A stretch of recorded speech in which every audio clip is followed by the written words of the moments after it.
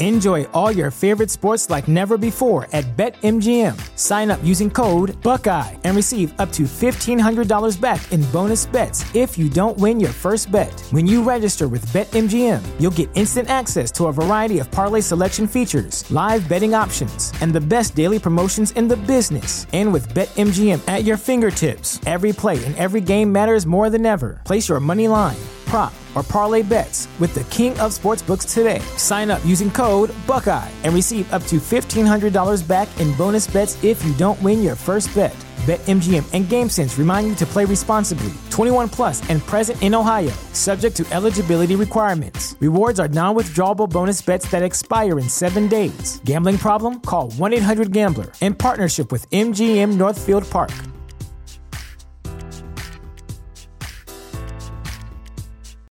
You know how to book flights and hotels. All you're missing is a tool to plan the travel experiences you'll have once you arrive. That's why you need Viator. Book guided tours, activities, excursions, and more in one place to make your trip truly unforgettable. Viator has over 300,000 travel experiences to choose from. Everything from simple tours to extreme adventures and all the niche, interesting stuff in between. So you can plan something that everyone you're traveling with will enjoy. Real traveler reviews give the inside scoop from people who've already been on the experiences you're considering. So you can plan with confidence. Free cancellation helps you plan for the unexpected. And 24/7 customer support means you can travel worry-free. Download the Viator app now and use code Viator10 for 10% off your first booking in the app. Find travel experiences for you. Do more with Viator. When I was 2 years old, when I was dedicated to the cause of Lucifer, I was at that point a seventh generation witch. I was laying there, practically naked, and I had her hold me as if I was a baby. I couldn't talk. I couldn't open my eyes. I believe my eyes were rolled up back in my head. There was evidence of human sacrifice on this site. One of my first questions I asked the guy, is there evidence of human sacrifice? Now let's surround everything. Yes. We found the man with his fingers like who was a Richard Zachary. And it started to come down the stairs and there was disgusting smell. And at that point, just basically said, do you know what they did to us? And that's when I fled that home. But no, they would touch me. They would take pictures of my head if they wanted to communicate with me. Human sacrifice. Human sacrifice. Human sacrifice. Human sacrifice. Implants are real, okay? You know, we've got them on X-ray, we've got them on CAT scan, we've got them on the Gauss meter, which measures magnetic field 7.5. We've got them on an ultrasound machine. It's right there. It's hard, physical evidence, not delusionary. All right, guys, we're back on Conspiranormal. It's been about another week, and we have in the studio, it's just myself and Mr. Producer Rob. Say hello to everybody, Rob. Hello, everyone. What's up, Rob? How's it going, guys? Going all right. We got the guests bleeding through already. Yep. Well done, Rob. If you guys don't know, and there's probably, unfortunately, a lot of people that don't know this anymore, but November 22nd of this year is the 53rd anniversary of the Kennedy assassination. And I wanted to do a show for a while about it. It's not been a topic that we've covered too much on this show, frankly, because I know a lot about it, and it's kind of like an exhausted field for me in a way. So I didn't really want to cover it too much, but I felt it important to go ahead and cover it today because I was thinking about it, and I have two perfect guests to come and talk about it, and that is Craig Ciccone and John Tenney. And guys, welcome back to Conspiranormal. Welcome back, both of you guys. Thank you very much, Adam. Thank you for having us. Thank you. This is actually both of you guys' third time on the show, incidentally. So Yep. it's we get the price for the price of one. You guys are in the third show club now, both of you. And what do we get? I don't know. Maybe a smoking jacket or something. There you We'll go. have Luke draw you guys a picture. Smoking gun jacket. Smoking gun jacket. Yeah.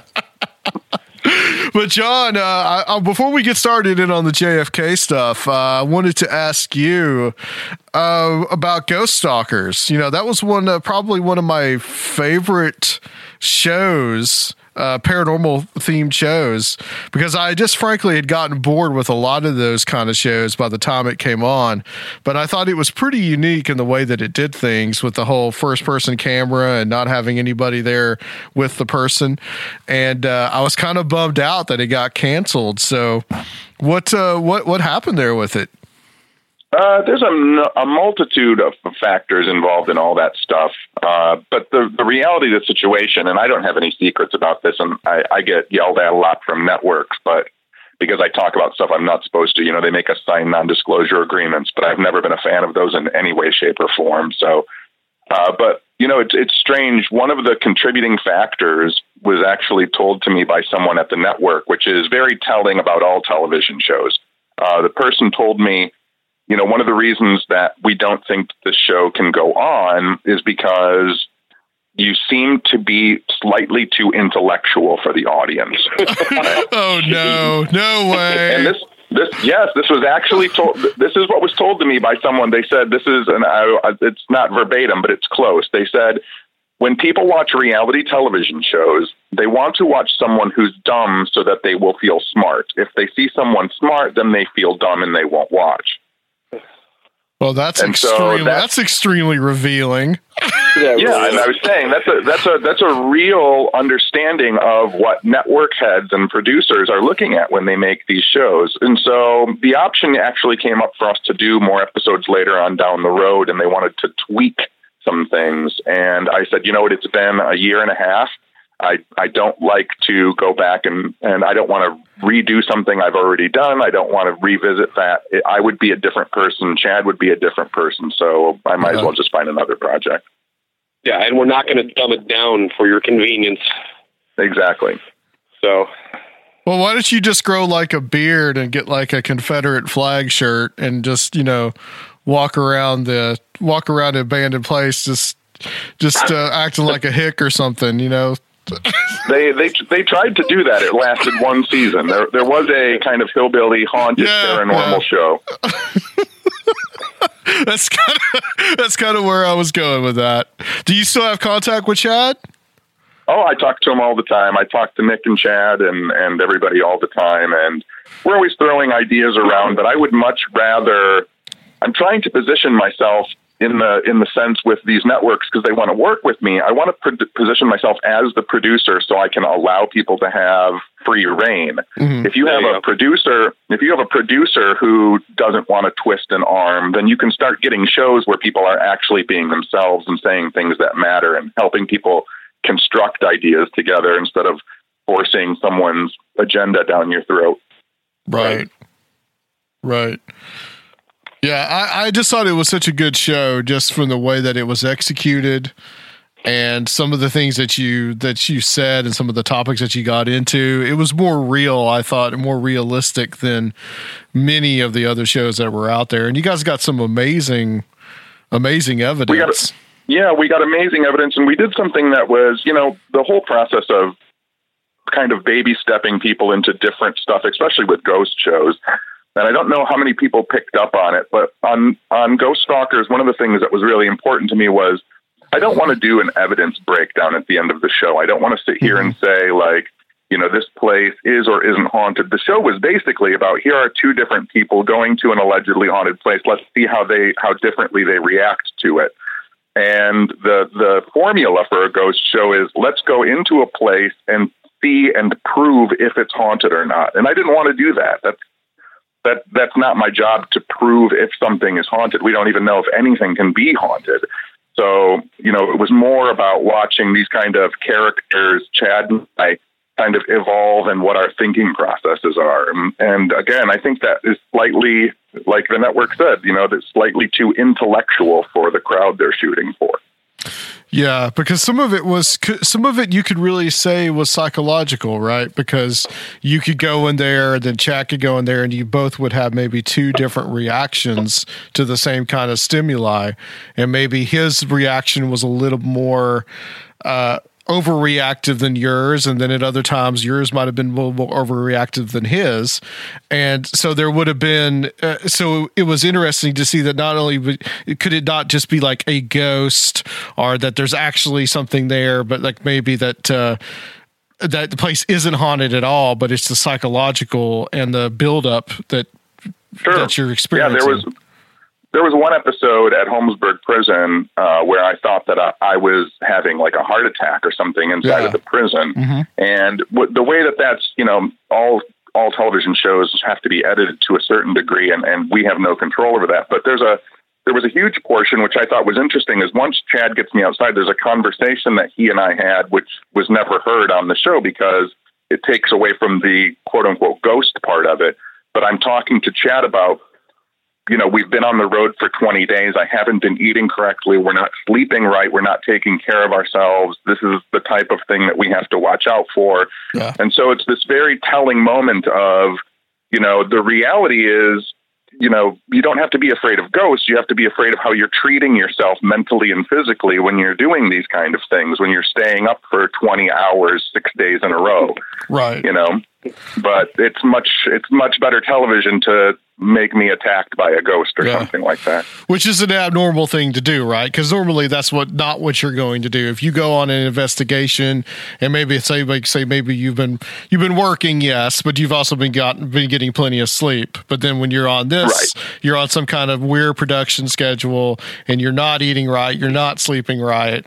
And so it's a little abnormal than it would be just going out and doing something on the weekend. Oh yeah, I mean, I'm an insomniac. I'm sure Craig is as well. Still, Nighthawk. Yeah, we are Nighthawks, absolutely. but when you're filming a show, especially a paranormal show, because you're filming, a huge chunk of it at night. Our filming schedule, we were 6 days on, 1 day off, and so when we were filming for 6 days, our filming schedule was from noon until 7 o'clock in the morning for 6 days in a row. Whew. So. You do that for 6 days and you're trying to catch naps, whenever someone is there during the day doing a camera setup, you're leaned against the wall trying to grab 15 minutes before they call you to come and do a walk into a room. And then at night you're there by yourself.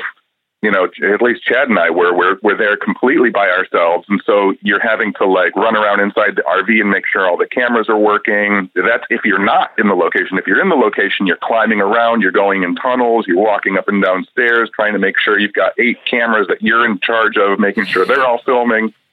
And so when you do that for 6 days in a row, going 17 hours a day, you tend to get a little burned out. Yeah, I can imagine. You sure you weren't going through like Guantanamo Bay torture there? It seems like it sometimes, and the pay isn't great for that either. I think Chad and I broke it down once to be we were making $2 an hour or something like that. Oh God! But it's such a glamorous life. Oh yes, absolutely. As I make another baked potato for dinner. Baked potatoes. Well, guys, let's get with no butter. With no butter. I want to get on to JFK. Let's talk about the JFK assassination. And the reason why I got this idea to do this was because I had watched the miniseries 11/22/63, which is based off the Stephen King novel. And very interesting miniseries. Of course, it has to do with fantastic things like time travel. But King, he did a lot of study about the Kennedy assassination in preparing to write the book. And what he actually came up with the whole idea that Oswald acted alone. Mm-hmm. And I thought to myself, how he could have come up with that. One of I think the reason that he did, and the reason that he looked at that, and I will start off with this, is that he was looking at Oswald as being the possible, and I will stress possible, shooter that the guy that shot at General Walker in Dallas, I think in May of 1963. Yes. So I want to ask, either one of you guys could take this, both, whatever. Was that Oswald? Or if it wasn't, do we have any proof that it was Oswald, or could it have been somebody else? And by the way, that's where that famous picture comes in, right? Where he's holding the communist newspaper. Yeah, the backyard photographs where he's holding the rifle that he used, to shoot at General Walker, and then of course President Kennedy and Governor Conley, and then of course he's holstering the pistol that authorities claim that he used to kill Officer Tippit.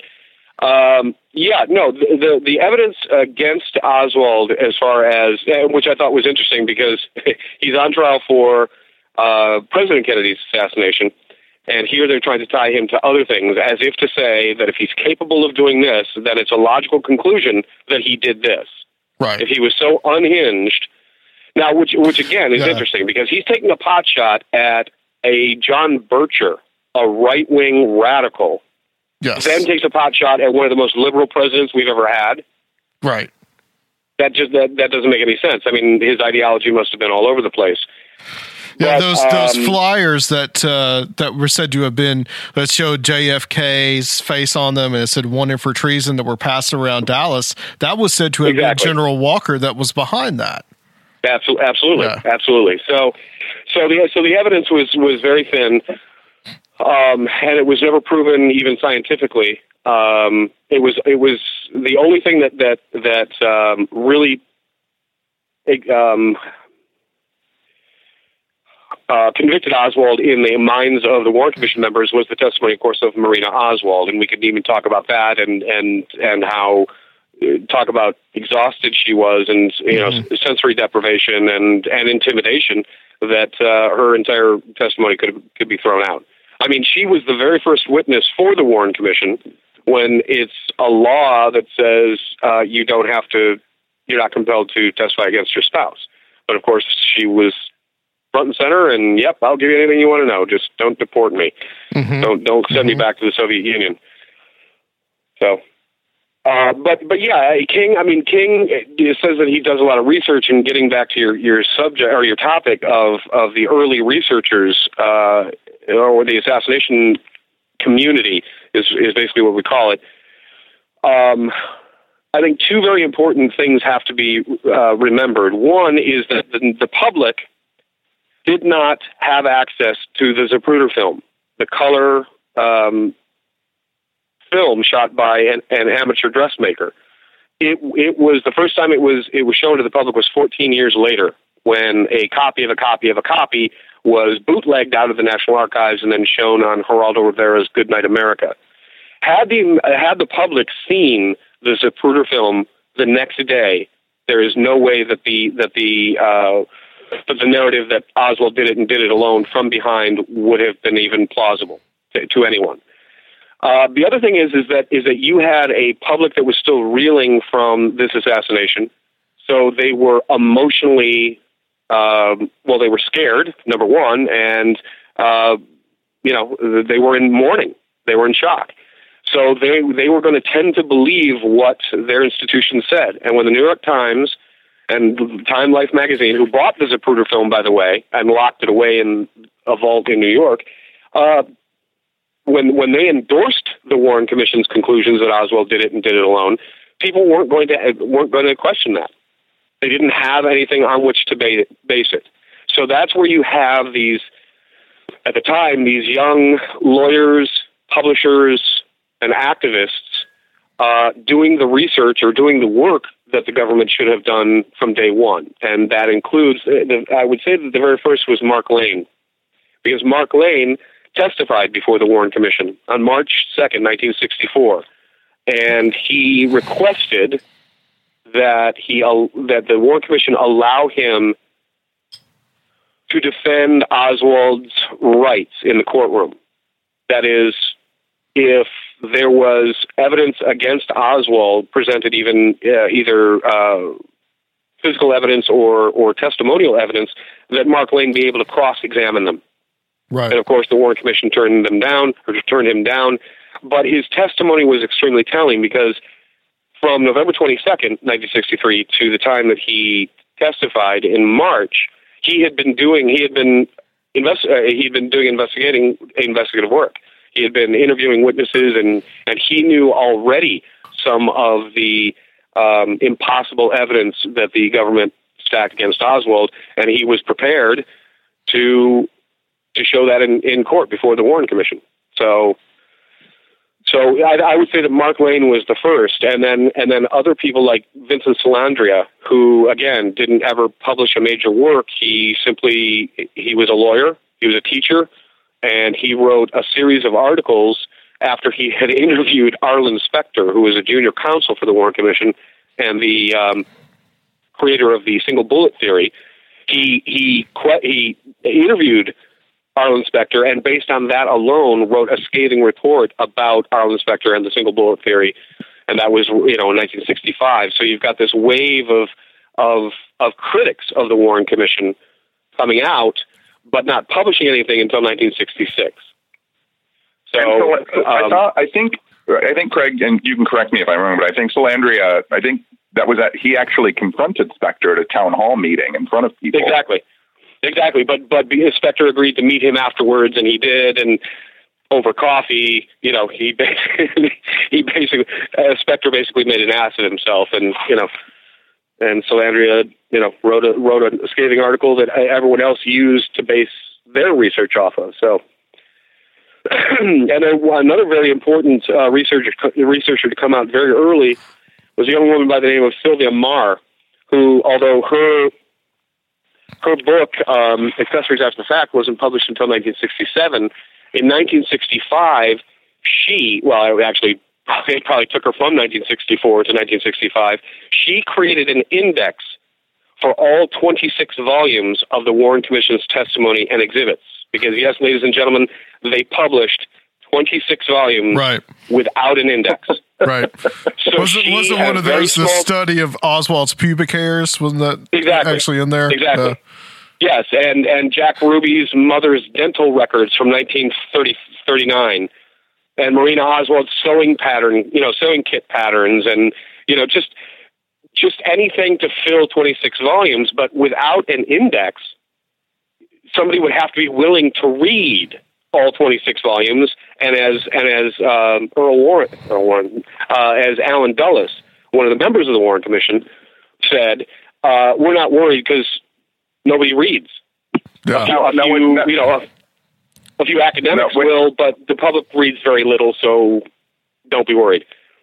And when you talk about those 26 volumes with no indices that they fill up with absolutely everything, how many pages in those 26 volumes was dedicated to the examination of the Kennedy autopsy x-rays and photographs?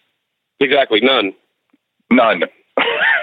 Huh. So because even the autopsy, the pathologists, the three pathologists who did the autopsy, didn't even look at them. They didn't look at them until 1966. So yeah, why would they be in the 26 volumes? Yeah, they have important things like cross-knit patterns in there. Yeah, exactly. So it may seem like because publishers weren't willing to go against the government at that time, it may seem like it was a very quiet, rumbling of dissent, but that's just not true. So people knew that something was very, very wrong from the very beginning, and you had Mark Lane testifying, you had Sylvia Marr, indexing the 26 volumes, you had Harold Weisberg, on a poultry farm in Maryland, typing his manuscript, which was called Whitewash, which was published in 1966. So there were a lot of busy people trying to get the government to reopen and re-examine the case. But they failed the first time. But not very widely known, I guess, to the general public.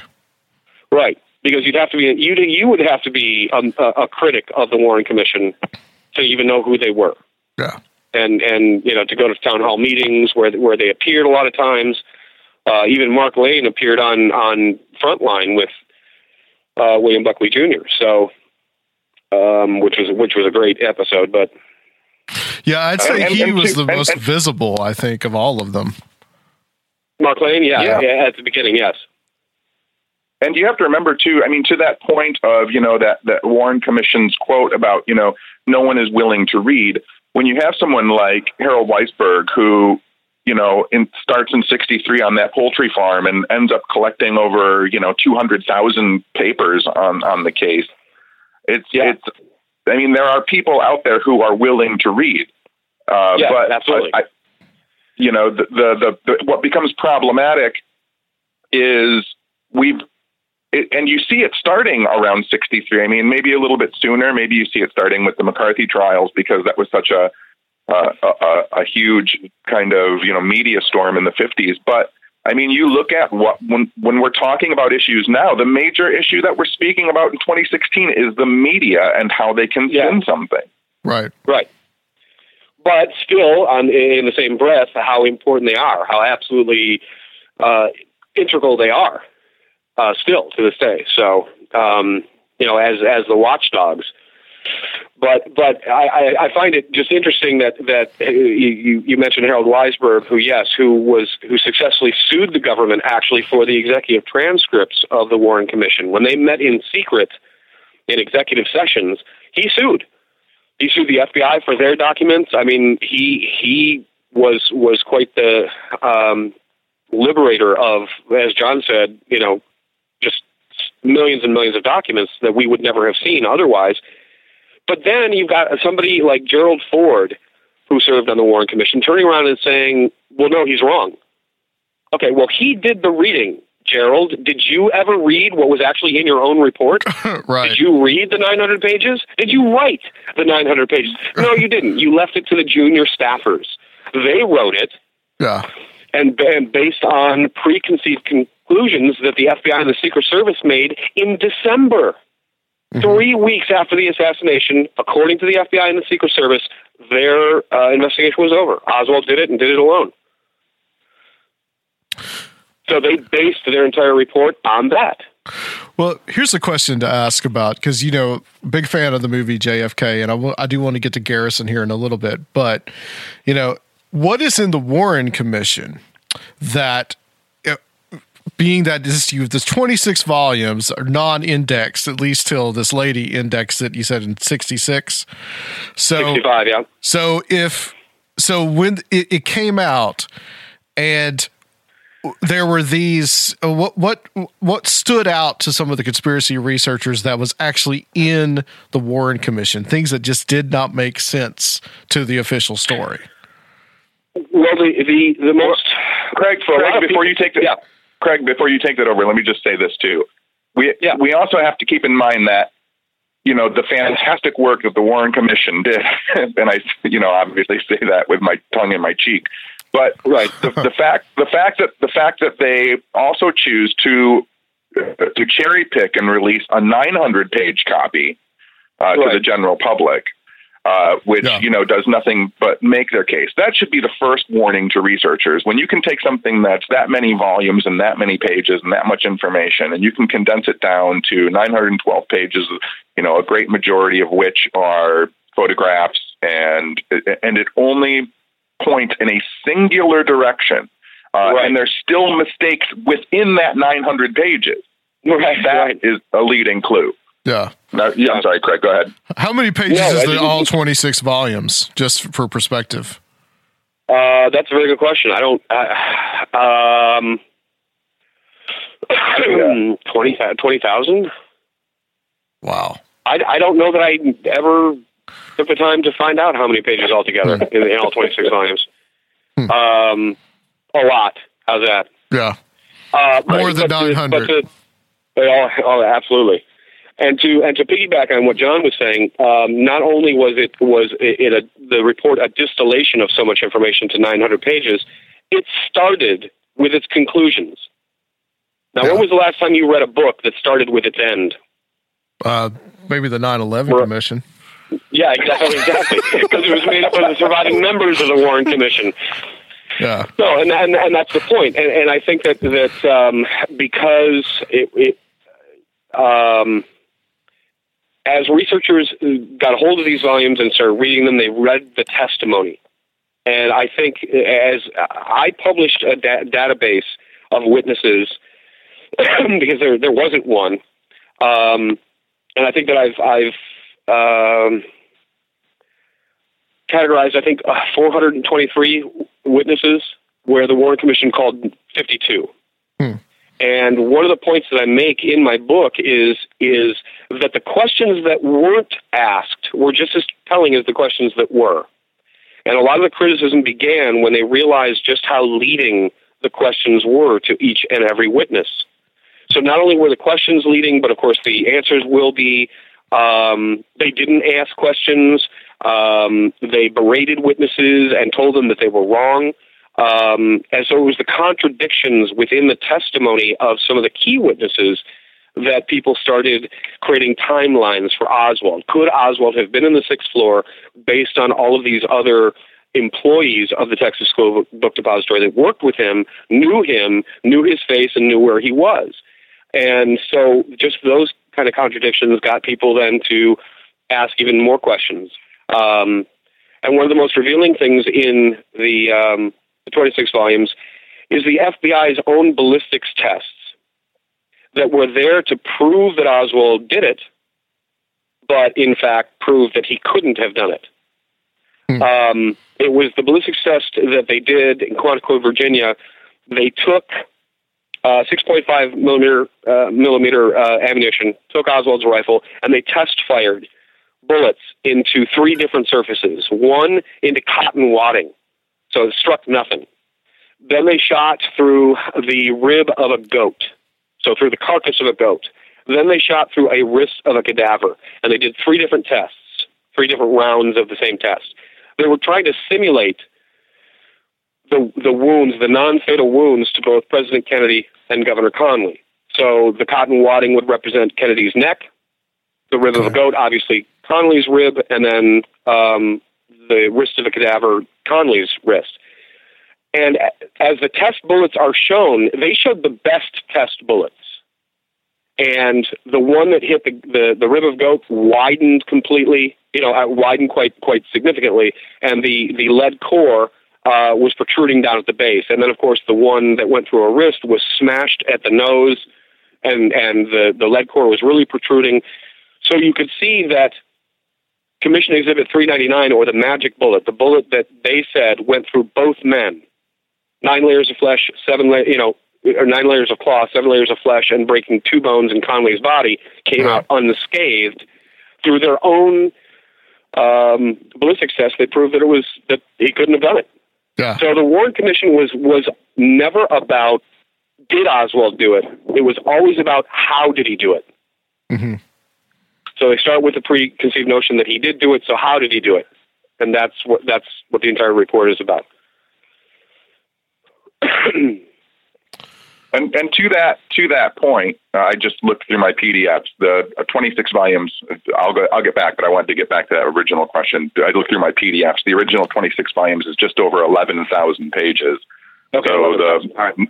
So the book that was released, the Special Commission report, the 900 pages, that's about 8% of the information that's in there.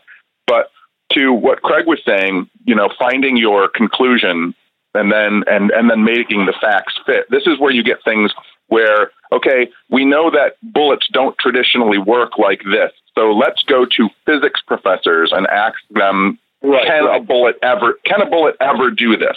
Yes, okay, that's the jet effect. That's why a head would move in that motion. Okay, now can we reproduce it? No, but the math says that it does work like that sometimes.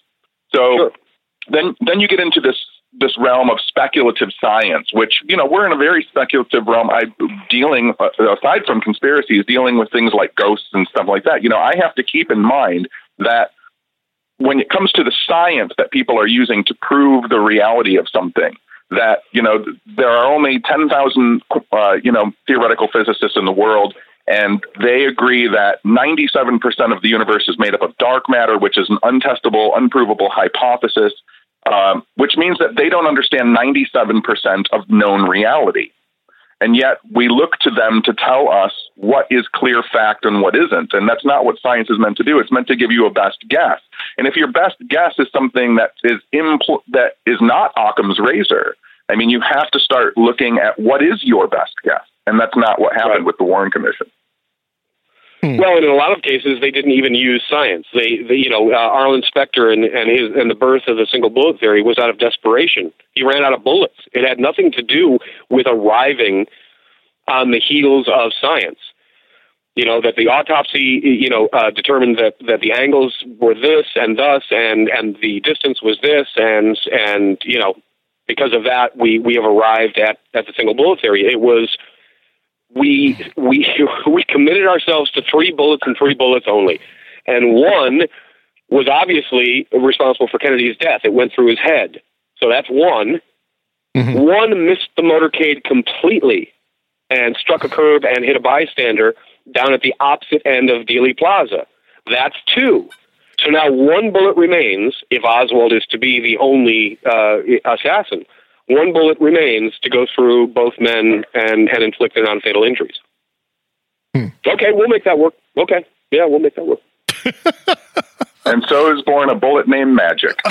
Exactly. And that bullet, with no tissue, no blood, no deformation whatsoever, right? And even doubt as to what stretcher it popped out of. Yeah. And although missing very little content, leaving a lot of content in Governor Connolly's wrist. No, absolutely. To the day he died, he still had fragments of metal in his wrist. And, of course, immediately a petition went out to Mrs. Connolly once John died, saying, would you please allow even a partial autopsy, just an autopsy on his wrist, to remove those fragments, which we can then take the fragments that were removed in 1963, weigh them, and then weigh the magic bullet against it, and one way or another talk about science, talk about being able to conclusively state something. And, of course, she said no. So another buried artifact that could end this whole debate. Yeah, that's a good point, because the magic bullet, as you see it, it has one little dent, I think, towards the front of it, and then but supposedly where there's no fragments, obviously taken off the bullet, then Connolly's. Right. Yeah, I've never thought about that, Craig. I've never actually thought about it. There's so much to this that I've never actually thought about that. And some of the experts have since said that little dent that you see in a lot of the photographs could have been made simply by cloth. Right. So if a bullet can be dented like that or marked like that by cloth, then imagine what it does through flesh and through bone. I mean, Connolly's rib was shattered. So I always like the idea that the small deformation in magic bullet could have been made by when it was dropped out of an agent's pocket onto the ground to be discovered. Absolutely. Otherwise, it would have been absolutely pristine. But yeah. Oh, look what I found. Yeah. Well, that was basically the chain of evidence as it was produced. Well, all kinds of things were not followed. I mean, like the car, the limousine itself was taken away and cleaned. Almost his body was taken away. That's against the law. Yeah. Exactly, John. I was just about to say, what a lot of people forget is that in 1963, it was not a federal crime to kill the president. So the second that bullet ripped through Kennedy's head, he was just another John Doe. And Texas law said that an autopsy had to be done in the county where the death took place before the body could be moved. Right. And even as John Kennedy was breathing his last breath in Parkland Hospital, Secret Service agents, FBI agents were cleaning out the car. So right there's an immediate destruction of evidence. And then, of course, the evidence was swifted away back to Washington, where the outcome of whatever examination was made on the car or the body could be controlled, and it absolutely was. So what does that tell you? That the men who were in charge of this important, this crucial, this monumental autopsy were basically Mo, Larry, and Curly. Yeah. They were not board-certified forensic pathologists. They were clinical anatomic pathologists. They taught pathology. They taught how to dissect bodies and take samples for microscopic study. And not meaning for this to sound any way, shape, or form, but it's going to, because it does have a ring to truth to it. Who better to work on a gunshot victim than doctors in Texas?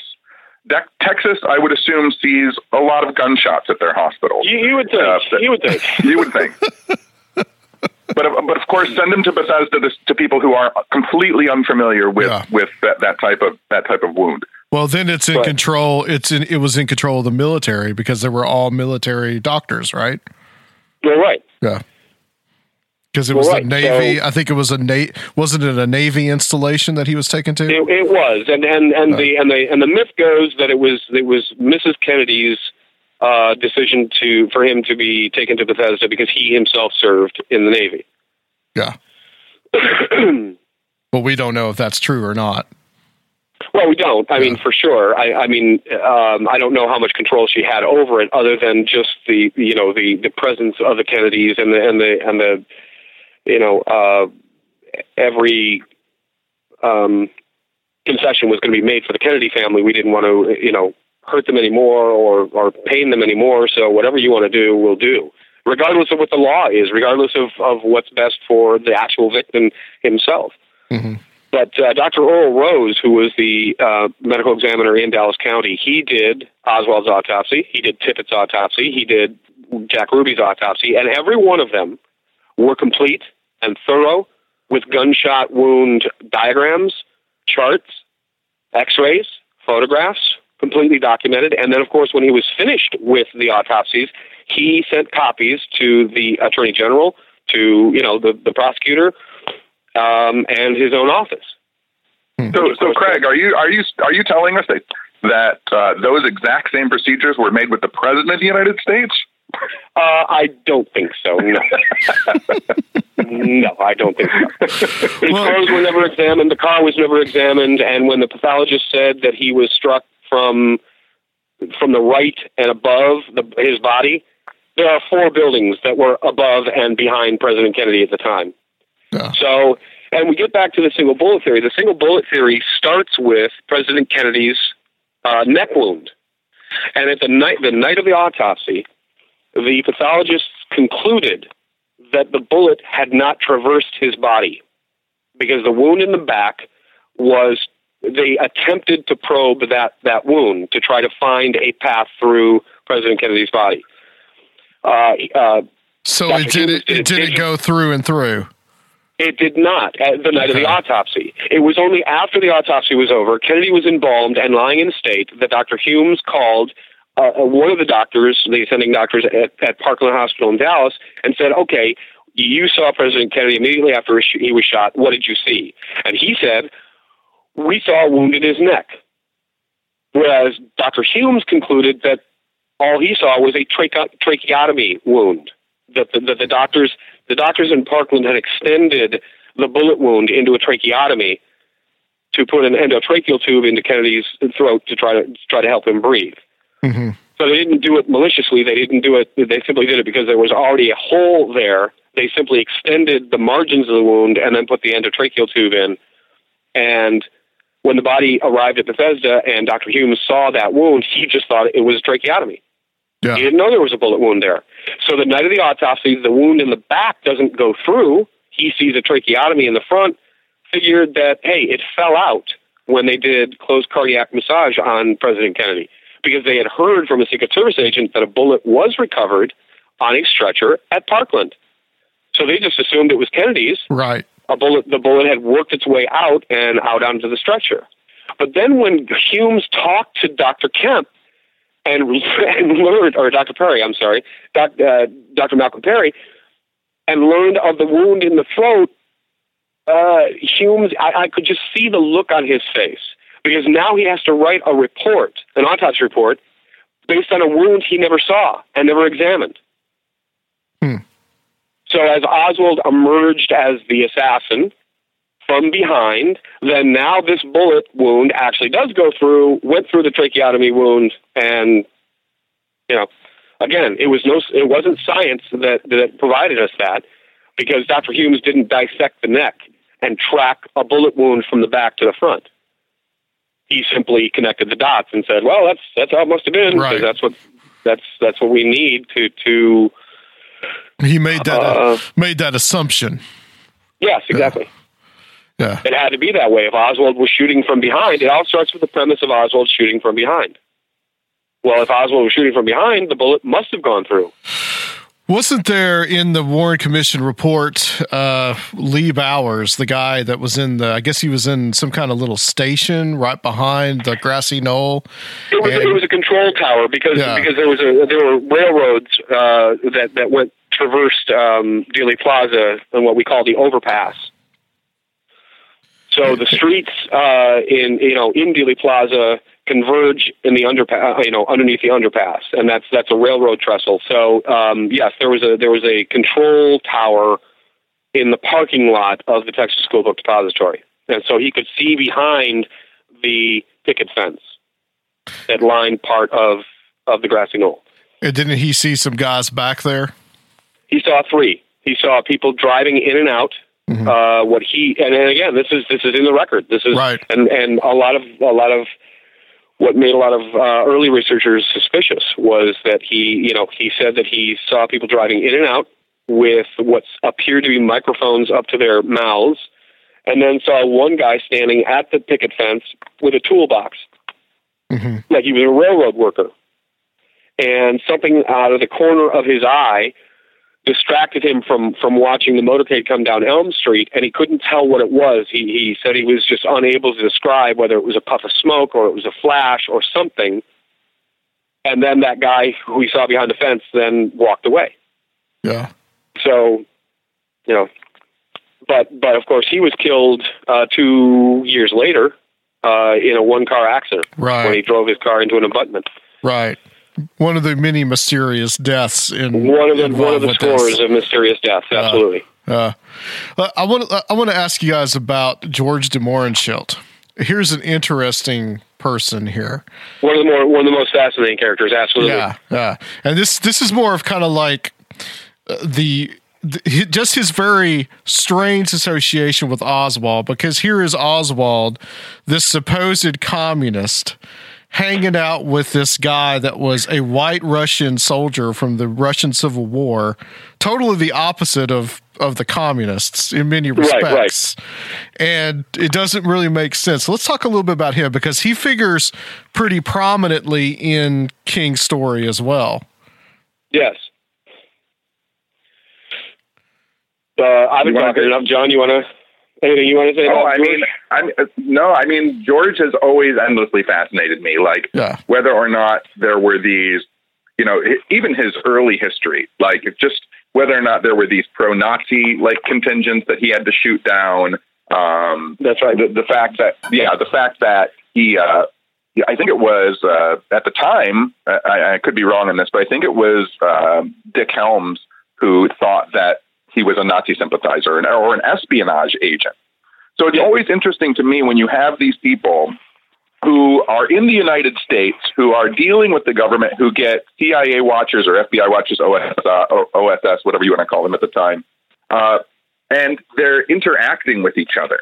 And so especially when George decides to, befriend Lee and Marina, whose father is this Russian general, it just always seems like there is far more than friendships being cultivated in these situations. Right. Absolutely. And from that same vein, how did Marina befriend Ruth Paine and her husband Michael with their own intelligence fingerprints all over the place? But yeah, with George in particular, you're talking about somebody who wasn't in intelligence with just one country. He was in with at least 3.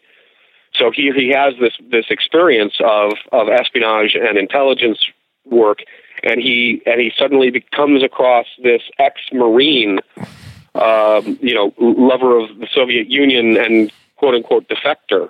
24 years old. His own ideology is contradictory and a little muddled, but here he takes him in, and he's basically his mentor. And I would not be surprised if it was George. Yeah, go ahead. I was just going to say, and you have this, again, Warren Commission testimony where George and his wife, are looking at the Oswalds, are walking around the Oswalds' house, and they find a rifle in the closet. Right. And there's a joke where, George says to Oswald, are you the one that shot at General Walker? So, I mean, right. It's just the most manufactured soap opera that you can ever hope to imagine. Yeah. Yeah, but of course, then when they asked George the important question of, you've been in the military, you're in intelligence, you know weapons. Was it a 6.5 millimeter Magnum Carcano? No, it wasn't.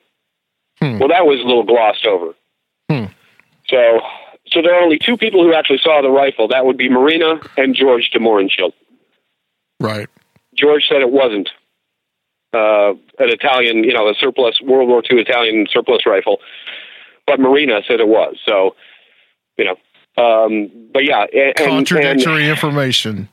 Contradictory information, and just like I said with all the other witnesses, the testimony that he gave, the questions that he asked, and again, a seasoned intelligence man, what is he going to do? He is going to answer only those questions that he's asked. He's not going to volunteer anything. Mm-hmm. But the feeling was that he was in fact going to volunteer quite a bit when the House of Representatives reinvestigated Kennedy's assassination in 1977 and 1978, and he was called to testify. But then he killed himself before he could. Yeah. And again, under very dubious circumstances. What was it said that how he killed himself? I've forgotten. Did he shoot himself? A shotgun in his mouth. Okay. Which is not easy to do. Yeah. Yeah. One of those, huh? Yeah. Very Kurt Cobain of him. Yeah, exactly. But I don't think Kurt Cobain was going to be testifying anytime soon. Yeah. Well, there's some weirdness with that one too, but that's a whole other podcast. No, absolutely. Yeah. But I think we lost an amazing amount of background as far as Oswald is concerned with the loss of George de Mohrenschildt, and I think that that we could have learned quite a bit, but. A lot of people have typified him as Oswald's handler in a way. Which yes, absolutely. But let's not forget that he probably wasn't the only one. Yeah. I'd say some of the things that were going on in New Orleans were like that as well. Which brings me, nice segue there, into the Garrison investigation. Okay. Because I think it's really the Garrison investigation that probably really brings a lot of national attention to an alternate theory other than the Warren Commission. And quite frankly, it was the only thing that brought to the national attention. And we had to wait until the movie JFK until it was brought into the national attention again. But yes, right. It was incredibly important. Garrison, and really quickly before we get into Garrison, because that is important when we talk about it being brought into the national spotlight in '66.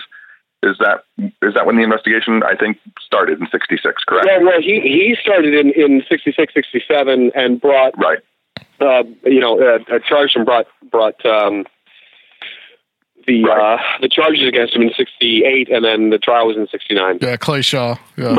And I think that what's important is that national, again, just because of where we still are in 2016, that national kind of media thing, we also really, we glossed over, for a singular reason to get to Garrison, who's far more important. But, if you do look at, for as much as people want to laugh at it, the fact that Dorothy Kilgallen in 1964 was writing about the Kennedy assassination and, trying to do what little she could against a major governmental machine, but still, I think she was dead 2 years by the time that Garrison's trial had started.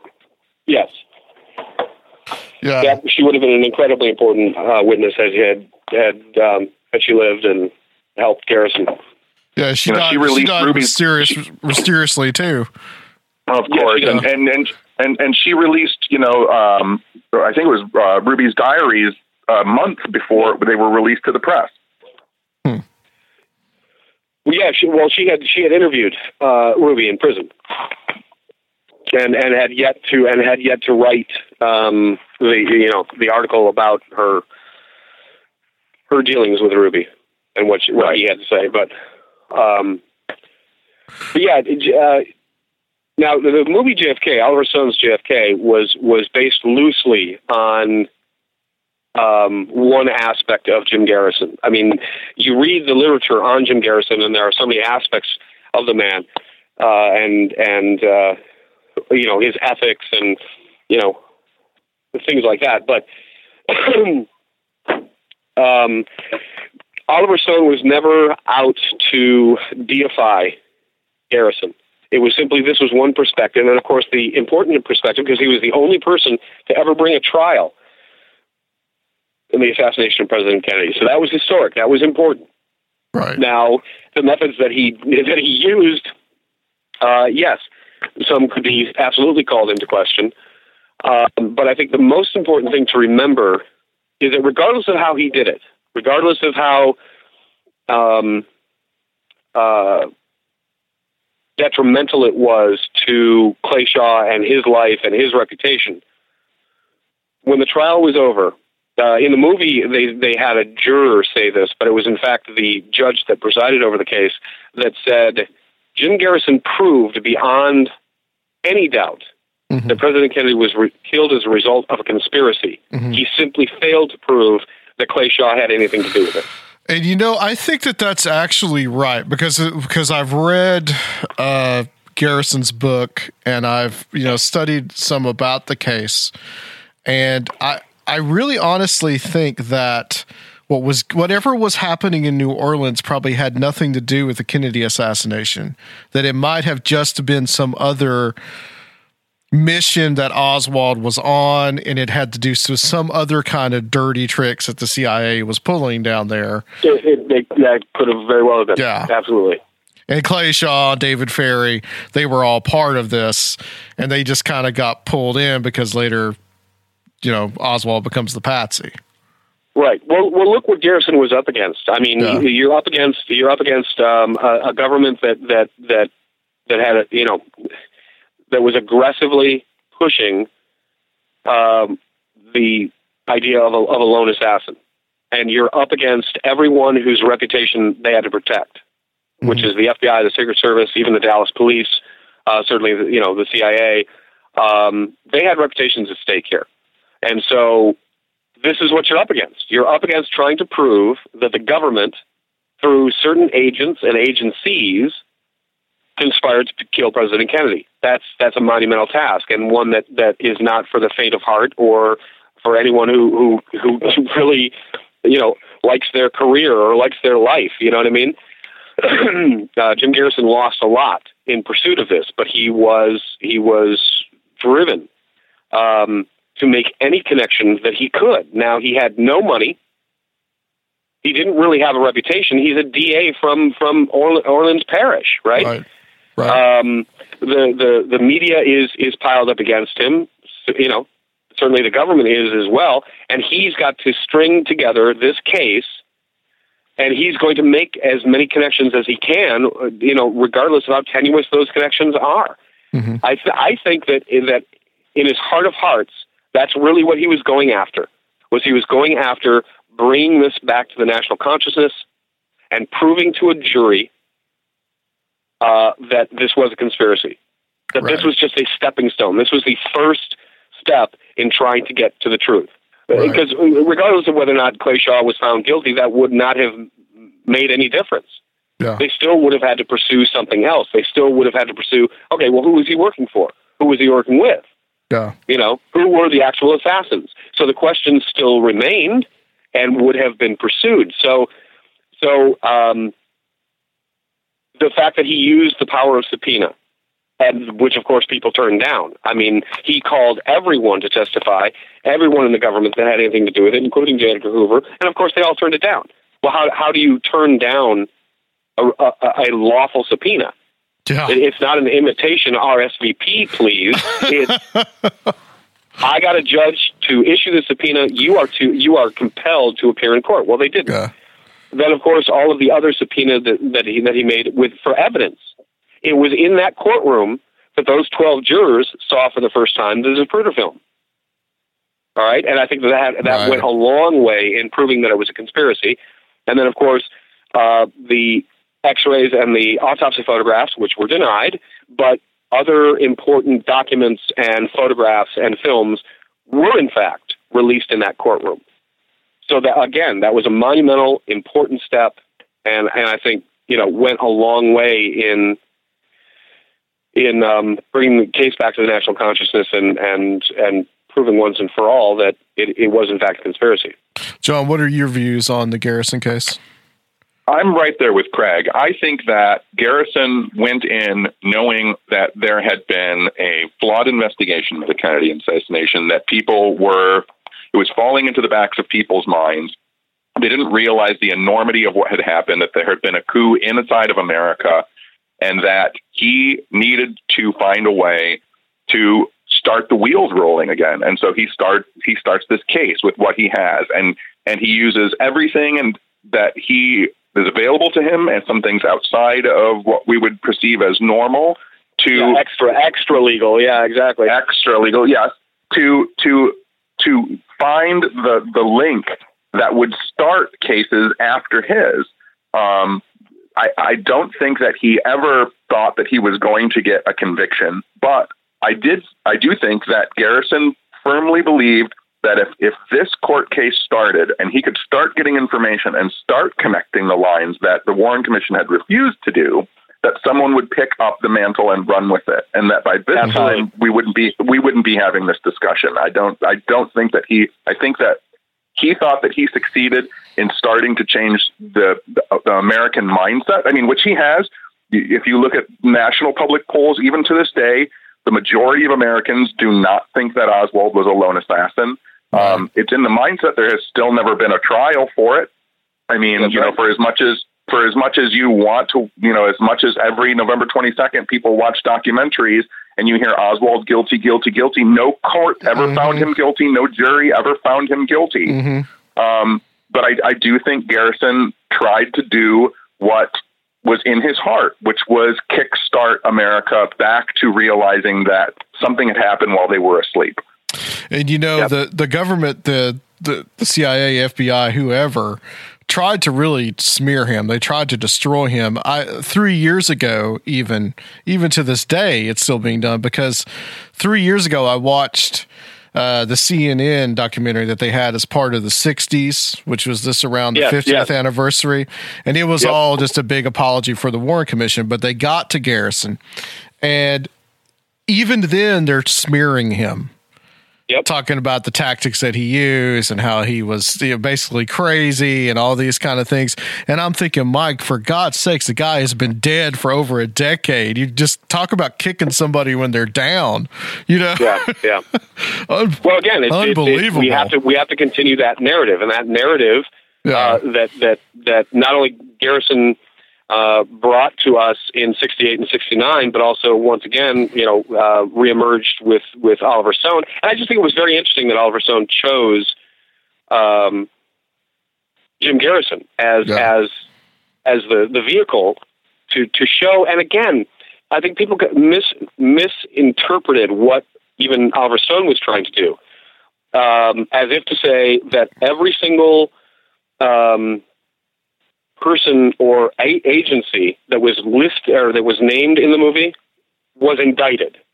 And that's not what Garrison was saying. It was not this big amalgam of all these people getting together, at the Palace of Armand Hills and all conspiring to kill and cover up, kill President Kennedy and cover it up. It was through Garrison's investigation. These were the avenues that some of the evidence took. So it wasn't all of them did it, or did it at once, but here's who could have done it. Here is who had the means, the motives, and the opportunity. Because they never said that about Oswald. Because Oswald was dead, and it was a whole lot easier just to convict him behind closed doors and on paper. But to take your analogy, Craig, and I completely agree with you. I think that when you look at that analogy of an arena-sized stadium filled with people and Garrison in the middle of it, I think that Garrison was truly in the middle of an arena of people and said, listen, we all here know what happened, but someone in here, one of you, knows what happened. One of you. Yeah. I've collected all the people and information, and one of you knows. And I think, again, the misinterpretation of JFK, Oliver Stone's film, for any criticisms I have of Stone, I think that Stone does the same thing. Here is the arena full of people. I don't know. That's right. They all know something happened, but someone in this movie knew what happened. Yeah. That's right.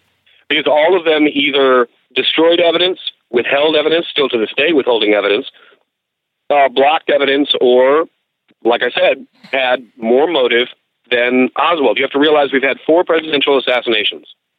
And the assassination of JFK was the only one in which the government could not pin a motive to the assassin. Right. They never could say why he did it. In fact, all of the evidence is to the contrary, that he was an admirer of Kennedy, that he had no animus against Kennedy. Whereas the other three political assassinations were for, outright political reasons. They had no qualms about it. But when you realize that the director of the CIA, who was fired by President Kennedy over the Bay of Pigs, now sat on the investigative committee for his assassination, that stinks to high heaven right there. And was it the mayor of Dallas, the brother of another guy that Kennedy had fired from the CIA? Yes, he was the second guy. Yeah, the 2 guys that Kennedy had fired over the Bay of Pigs. General Charles Cabell was the brother of Earl Cabell, the mayor of Dallas. Listen, we all know that Oswald did it because he was a happily married, bridge-playing, well-liked, former veteran or former military man, loner psychopath. Yep. Very stable. Yep. Well, guys, let's talk about the House Select Committee on Assassinations. This is what that documentary that I was telling you about just kind of conveniently glossed over. That there ever was this house that the federal government through the Congress actually did investigate and actually came up with interesting conclusions. So let's talk about some of those conclusions. Well, again, I want to go back to the impetus of the investigation. The only reason that investigation went forward was because of Robert Groden, who was a photo analyst who had, in fact, been recruited by Jim Garrison, got a hold of a copy of the Zapruder film out of the National Archives because a Secret Service copy was put in there. So like a third generation Secret Service copy was in the National Archives, and Robert Groden somehow bootlegged it and then showed it in 1975 on Geraldo Rivera's program, Good Night America. And it was because of that the House of Representatives, I believe it was Representative Schweitzer, who said there is absolutely no way that Oswald did this alone, just based on that film. And it was grainy and it was black and white. The original is in color. And also keep in mind, in black and white. Also keep in mind that this is post Watergate, and a lot of stuff was coming out. Absolutely, the Church Committee had already come out with that. The Rockefeller Commission had already come out with extra legal activities that both the FBI and the CIA had been conducting for years, and at that point, currently. And so there was now a turning of public sentiment about their unquestioned confidence in our institutions. So it was a lot easier for representatives in the House of Representatives to suggest that they reinvestigate. Now, interestingly enough, they also decided to investigate, not reinvestigate, but investigate for the first time King's assassination, Martin Luther King's assassination. Right. It had never been investigated. I mean, the FBI did, but no report was released. So it was a reinvestigation into Kennedy's assassination and a official investigation into Martin Luther King's assassination. Why Robert Kennedy's assassination wasn't investigated as well is beyond me, but But of course, the most surprising conclusion of the House Select Committee assassinations that rendered their report and opinion in 1979 was that there was, in fact, a fourth shot, hence a conspiracy. Someone else was behind the picket fence, fired one shot, which missed the motorcade. So by definition, it was a conspiracy, even though they couldn't identify that person, nor could they link that person with Lee Harvey Oswald. So basically they said the Warren Commission was essentially correct that Oswald did it and did it alone with 3 shots. But there was another shooter behind the picket fence and fired 1 shot. Mm-hmm. So it wasn't they still were, but it was still inadequate to, still Oswald. Yes. The other thing is that the medical panel that finally studied the X-rays and the autopsy photographs and the report that Dr. Humes had not burned, and grilling Dr. Humes on the stand for the first time, they concluded that Dr. Humes had gotten the entry wound to President Kennedy's head wrong by 4 inches. Mm-hmm.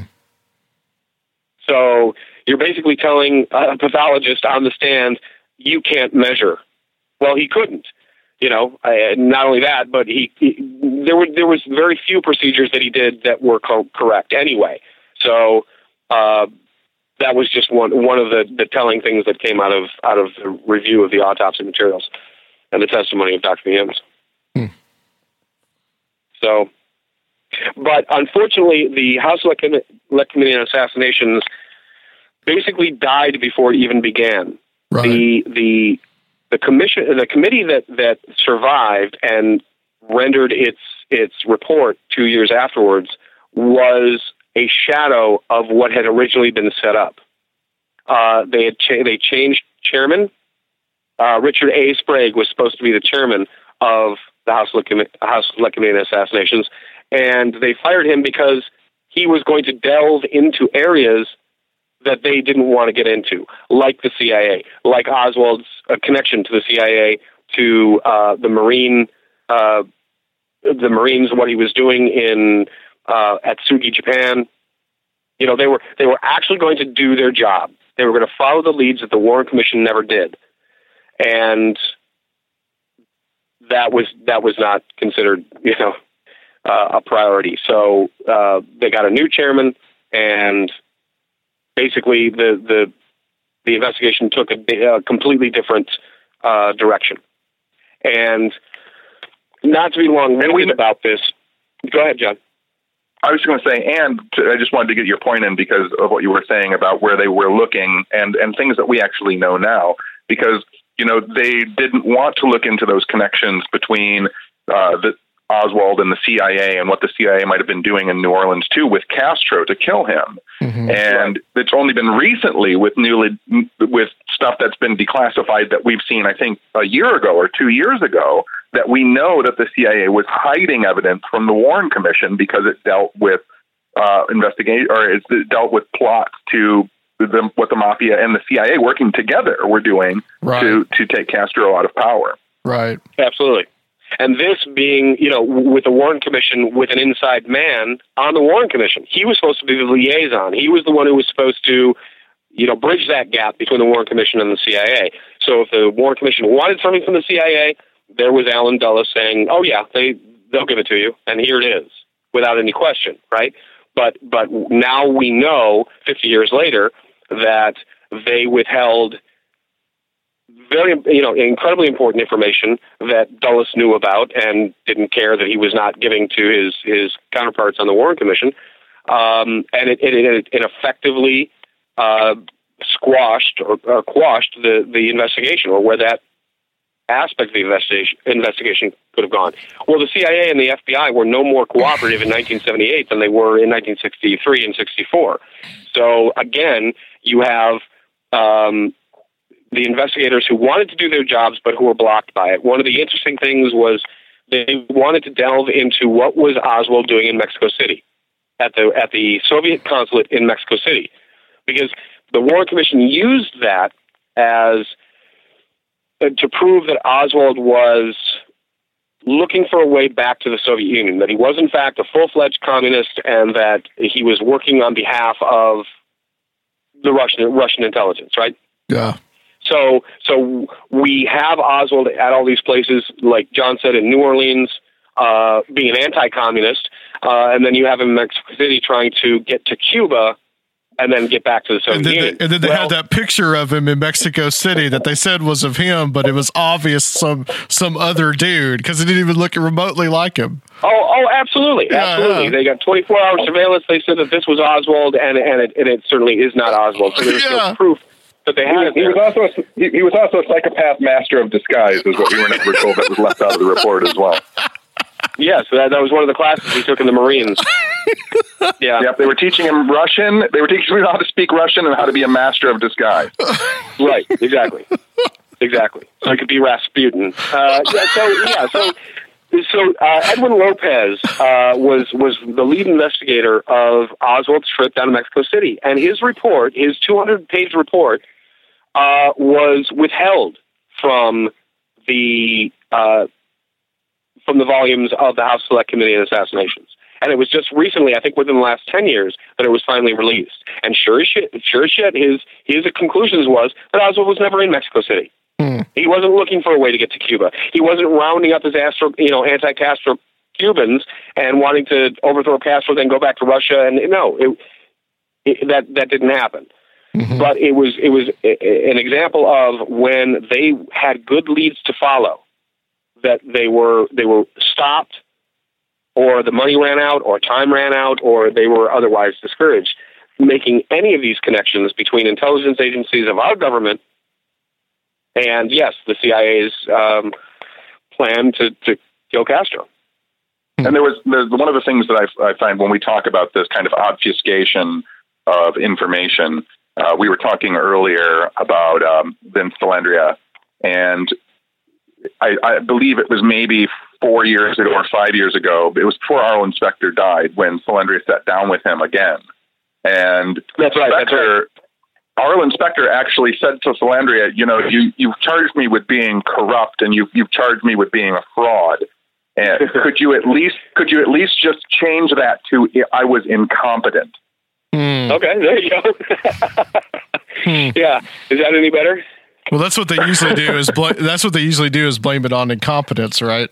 Like all those quote unquote failures, all those intelligence failures that led to 9/11, right? The quote unquote incompetence. Yeah, absolutely, and that could be another podcast right there, is 9/11. But yeah. But like I said, now again, a lot of people don't realize that one of the last things that George H.W. Bush did before he left office, because it correlated with the release of JFK the movie, was he signed the Kennedy Act, which basically compelled intelligence agencies who had otherwise classified documents for that last 25 years to release them, and he set up the Assassination Record and Review Board. So what this body would do is they would collect all of the documents that were finally released, and they would review them and put them in the National Archives. Now, while the Assassination Record and Review Board was not an investigative body, they did, in fact, interview people and compelled new evidence to be unearthed. And one of the more compelling things that they found were some of the technicians at Bethesda Naval Hospital, where President Kennedy's autopsy was done. And they asked some of the technicians about, because for a long time, 88, was it? Yeah. When the bootlegged autopsy photographs came out? Yeah, I think it was 87 or 88. Yeah, researchers, again, just like the Oswald backyard photographs, questioned their authenticity because of the contradictions within its own photographs, within one photograph, and then when you compared all the other photographs, there were raging contradictions. So that was a point of contention for the AARB that interviewed the technicians, the photographic technicians at Bethesda, saying, are these the X-rays that you took and developed? Are these the autopsy photographs that you took and developed? And there was one female technician who under oath, because her deposition was taken, she said, absolutely not. We didn't use this kind of film. We didn't use these kind of plates. So, again, even the authenticity of what we've even stolen, because the government won't release it, is in question. Well, didn't they lose Kennedy's brain, too? Did they just lose it? Yes. Yeah. Once the autopsy was done, all of the evidence that they collected, that is the x-rays, the photographs, the microscopic slides, tissue slides, and President Kennedy's his brain was removed and fixed in formalin and put in a jar. All of those materials were gathered up, put in a footlocker, and given to Evelyn Lincoln, who was Kennedy's secretary. Lincoln then, of course, gave it to the Kennedy family. Okay, so the Kennedy family now has this trunk full of the grotesque aftermath of their brother and husband, son's murder. In 1966, they decided to give them back to the National Archives as a quote-unquote gift. But as a condition of them being deposited in the National Archives, the three original pathologists who did the autopsy had to come in and inventory everything.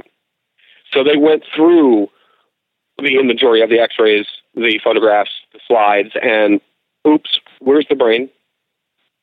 What happened to the brain? No, it's missing. Okay, well, no big deal. So sometime between them packing all that stuff away and then the Kennedy family getting it, the brain is missing. Now, I've said this, John knows that I've said this over and over again, what my theory about that is. In the spring of 1967, President Kennedy's grave was moved 30 feet from its original position. So in the dead of night, his grave was dug up and he was moved. My theory is that some of the photographs, some of the slides, and his brain were buried with him in his new position, his new grave position, so that when Robert Kennedy became president, he would have all of the materials he would need to reinvestigate his brother's assassination. Because if the brain is still fixed, you can tell how many shots, how many bullets went through his brain. Right. With the autopsy photographs of the interior of his chest, you could see if the bullet did in fact go through his back and out his neck. And the microscopic slides would show how far away the bullets were when they hit his body because of the burning around the wound margins. But of course, Robert Kennedy never made it to the White House, and so I believe those materials are in John Kennedy's grave. Hey guys, they're missing. I got a couple more topics I want to hit. Are you guys cool to go a little bit longer? Absolutely. Okay, cool. Sure.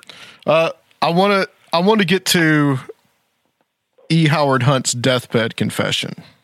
Before we get to E. Howard Hunt, can I mention one thing that I think is interesting? Sure. When when Bush signed into law the Assassinations Review Board and the collection of all that information was collected and compiled and sent to the National Archives, I think, in the late 90s, so either 89 or 98 or 99. And obviously, earlier in the 90s, we got FOIA to be electronically releasable information. The government changed that law. What I think is interesting is that within a couple years, because of 9/11, you have an addendum and you have FOIA changed again in 2001, which restricts all the access to records of former presidents. So, which isn't changed back again. I think that was Obama did that in 2009 or 10.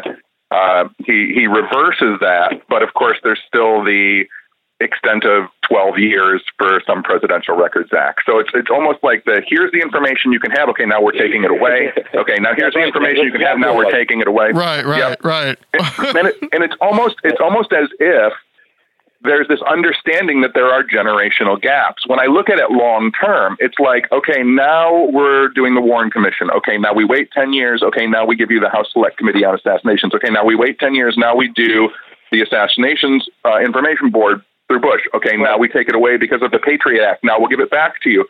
And so it's almost as if wait 10 years, people will get tired of hearing of it. And yes, we might have to put up with it for a long time, but we can so obfuscate the information gathering that no one will ever get to the point of the findings at the end.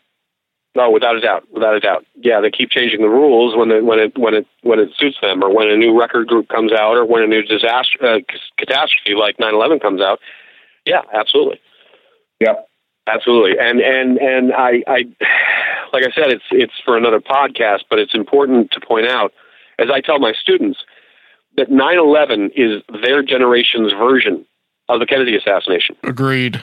Because the comparisons between the investigations of both of those incidents are frighteningly similar that we didn't learn anything from the Kennedy assassination because we allowed 9/11 and that catastrophe of an investigation to go. Well, again, it's not that the people swallowed it easily. It's that even the people, even the families of the victims themselves, saying we want another investigation wasn't enough. Right. The pleas of even the victims' families wasn't enough. Thousands of architects and engineers and physicists and everyone else who has been behind the truther movement, it has not been enough. So, the longer we wait for that, I can't believe that it's been 15 years. And again, no new investigation.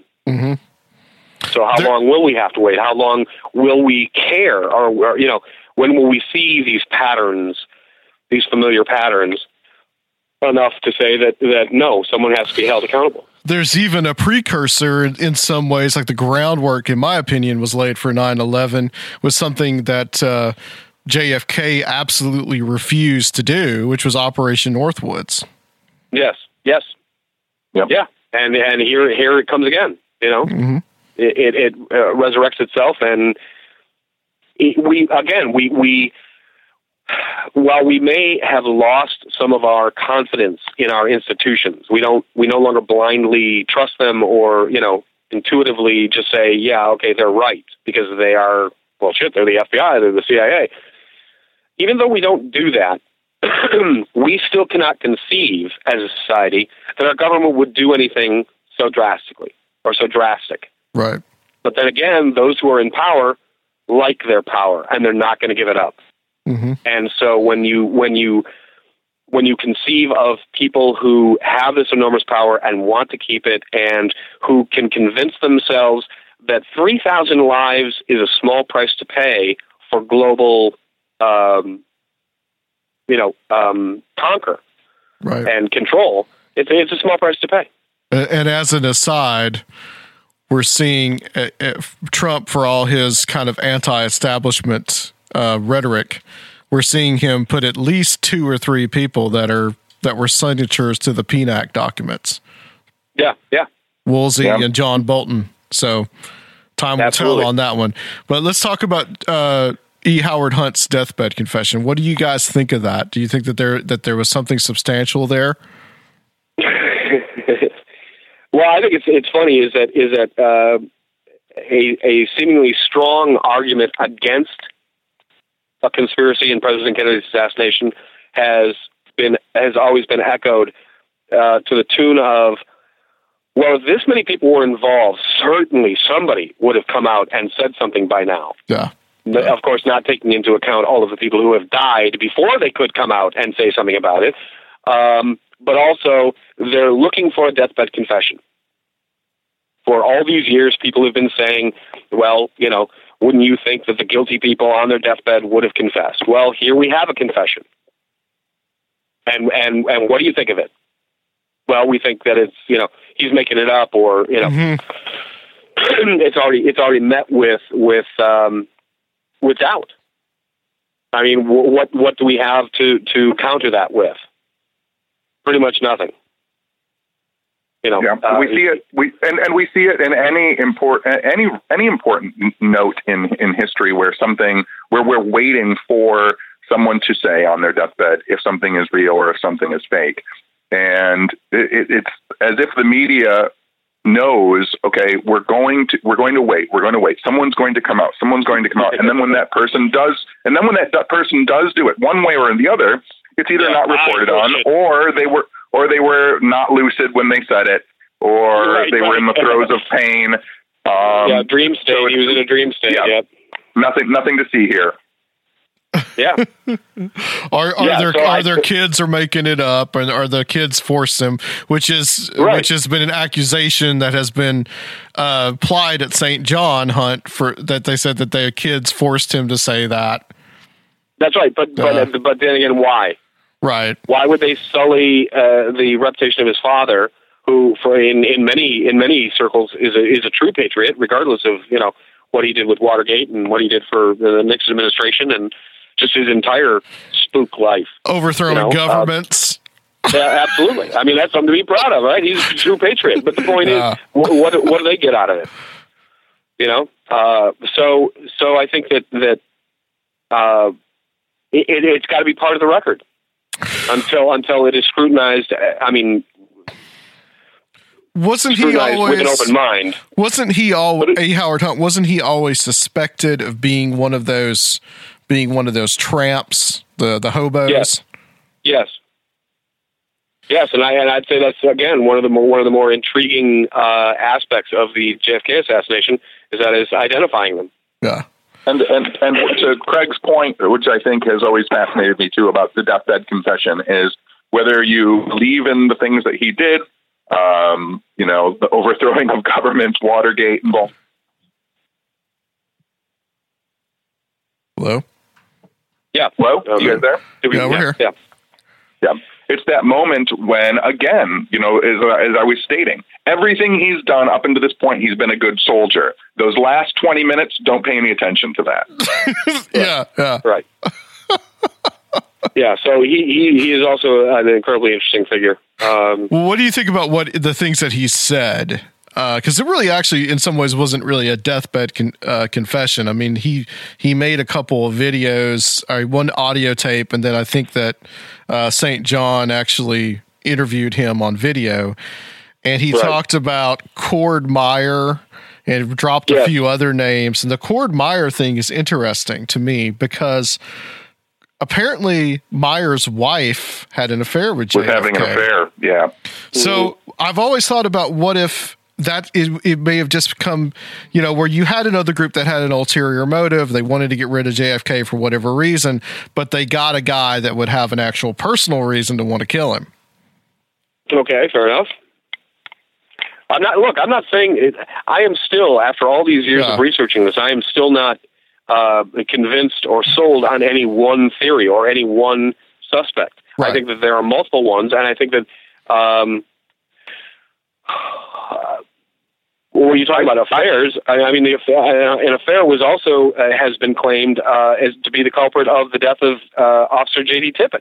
Mm-hmm. That it wasn't Oswald that killed him; it was a guy that was having an affair with his wife who killed him.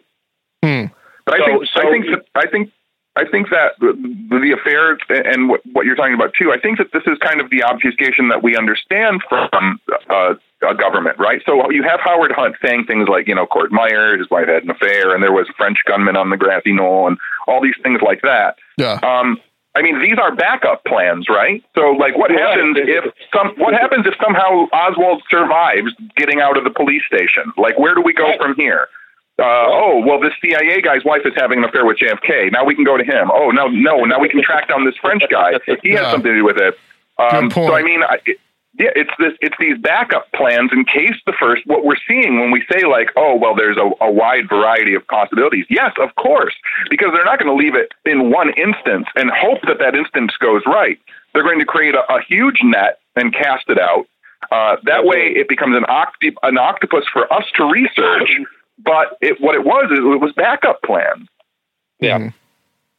Yeah, I can completely see that. Absolutely. So in that respect, do you think that Howard Hunt may have still was still a good soldier even towards the end, and he just, put out a little bit of disinformation before he goes into the I don't know if it's disinformation. I think he was saying what he knew, but again, I don't think most of the people involved didn't know. I mean, that's how do you keep the Manhattan Project, right? You compartmentalize. Right. And so he said what he knew, but, how much do you know? And you only know unless you can get all of the pieces together. You can only see that puzzle once it's assembled, Right. Let me ask you guys about another thing, and this is dealing closely with E. Howard Hunt, is Nixon's statement, the whole Bay of Pigs thing. This is stuff that, I don't know if this was in the Watergate tapes or this is what was speculated to have been erased out of the Watergate tapes. But, no, it was in the tapes. But do you think that a lot of people have speculated that was a euphemism for the assassination?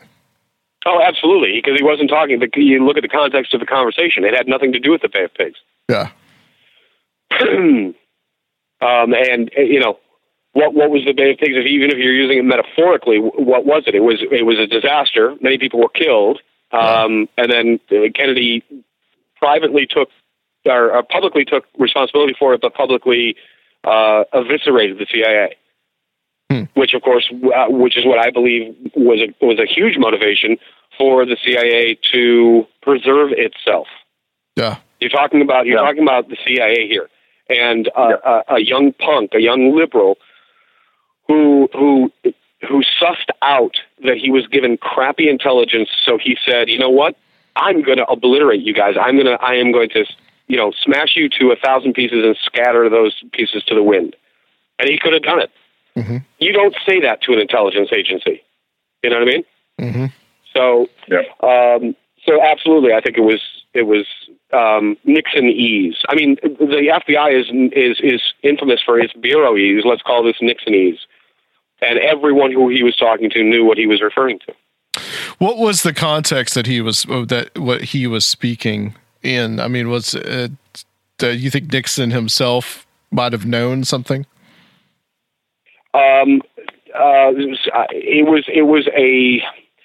It had to do with Garrison's investigation and Garrison being pointed away from Lee Harvey Oswald and towards the intelligence apparatus of our government, which of course Nixon loved the intelligence apparatus of our government, especially the FBI, but certainly the CIA. So when you're talking about in very guarded tones, who could have been responsible for it, because that's what Garrison was trying to find out. Who was involved? Who would have wanted Kennedy dead? Who had the means to do it? Who had the motivation to do it? Yep. Now, which is why that CIA. Yeah, exactly. Which is why that Nixon quote, Hunt knows too damn much. Going back to E. Howard Hunt, because it's about the intelligence gathering agencies. Whether or not it's about a specific event. It's about the fact that, there are some people who have a lot of information. They may not have it all, but, Howard Hunt knows too much. He's going to make the CIA look bad. And again, it's this kind of peacocking of we know we've done things wrong. We can't look bad, though. Right. Because we have to maintain the confidence in the American public, certainly in the, appropriations committees that are giving us endless money and not asking what we're doing with it. So it's right. Like the plans that you're talking about, like, MK Ultra and Norwood and all of the other overt operations that the ones that Kennedy knew about said, "Oh, absolutely not. You're not going to do that. Not on my watch. You're not going to." So here we even have someone who is openly not trusting his advisors and not trusting the intelligence apparatus, of which they trusting his own inner circle, of which they had free reign during the Truman and the Eisenhower administrations to do just whatever the hell they wanted. Oh, they absolutely did. They absolutely did. But even Eisenhower, I think, was the one who not only warned President Kennedy privately, but also all of us publicly. His farewell address was, "We cannot allow the unwarranted acquisition of the military-industrial complex."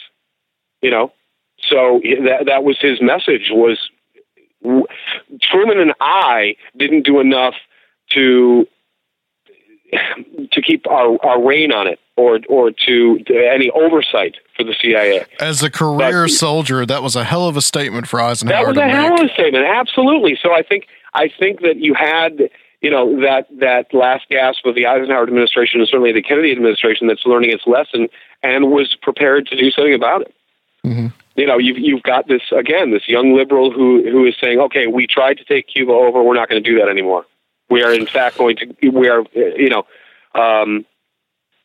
to try to be friendly to Cuba and to Russia itself, into the Soviet Union as well. We're going to try for a more peaceful existence.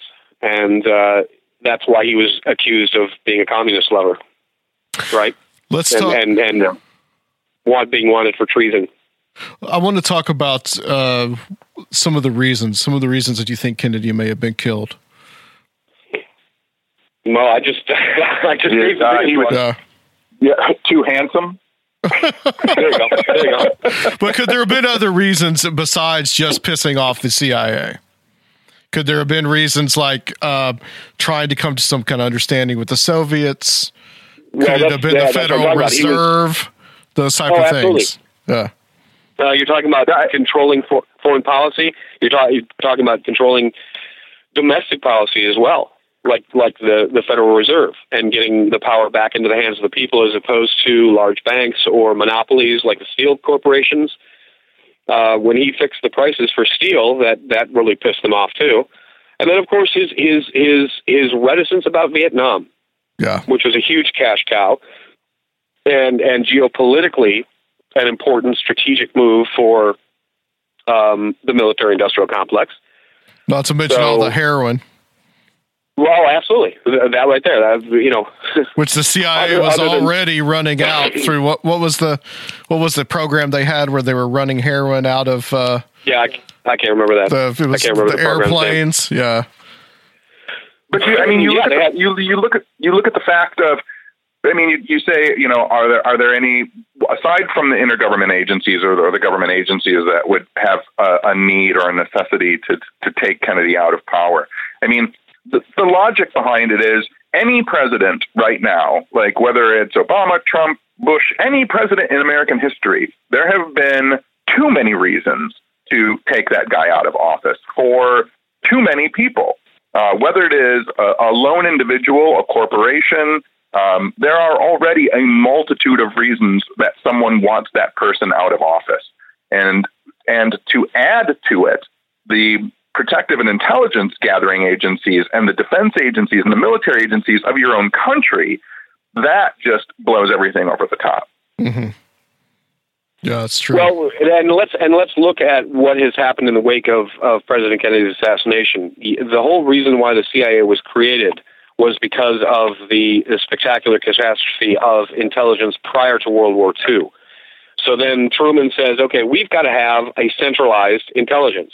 We've got to take all of these different intelligence agencies that are bucking for their appropriations and their survival and not sharing information is costing us not only at home, like with things like Pearl Harbor, but also, overseas. So we need to centralize it.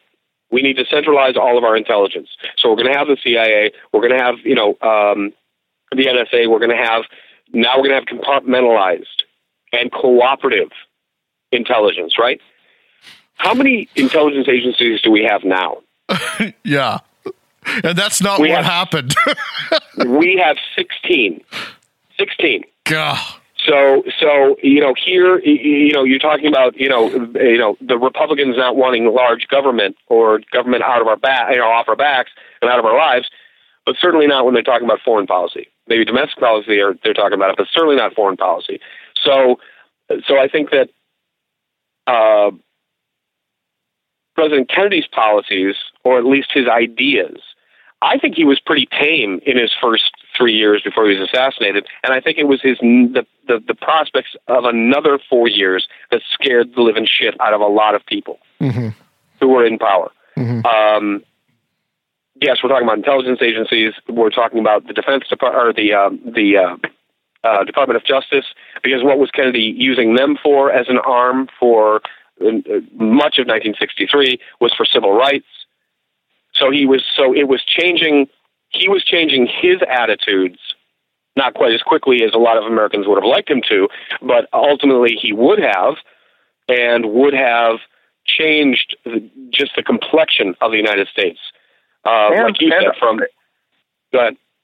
Oh, I was going to say, Craig, to go along with your point, too, and I think one of the things that we miss, too, is aside from all of the enemies that Kennedy might have made, corporate, economic, geopolitical, military, or otherwise, the other specter that looms in the background, of which many, many people were even more worried about, was the fact that Kennedy's presidential stay was going to be handed over to Bobby.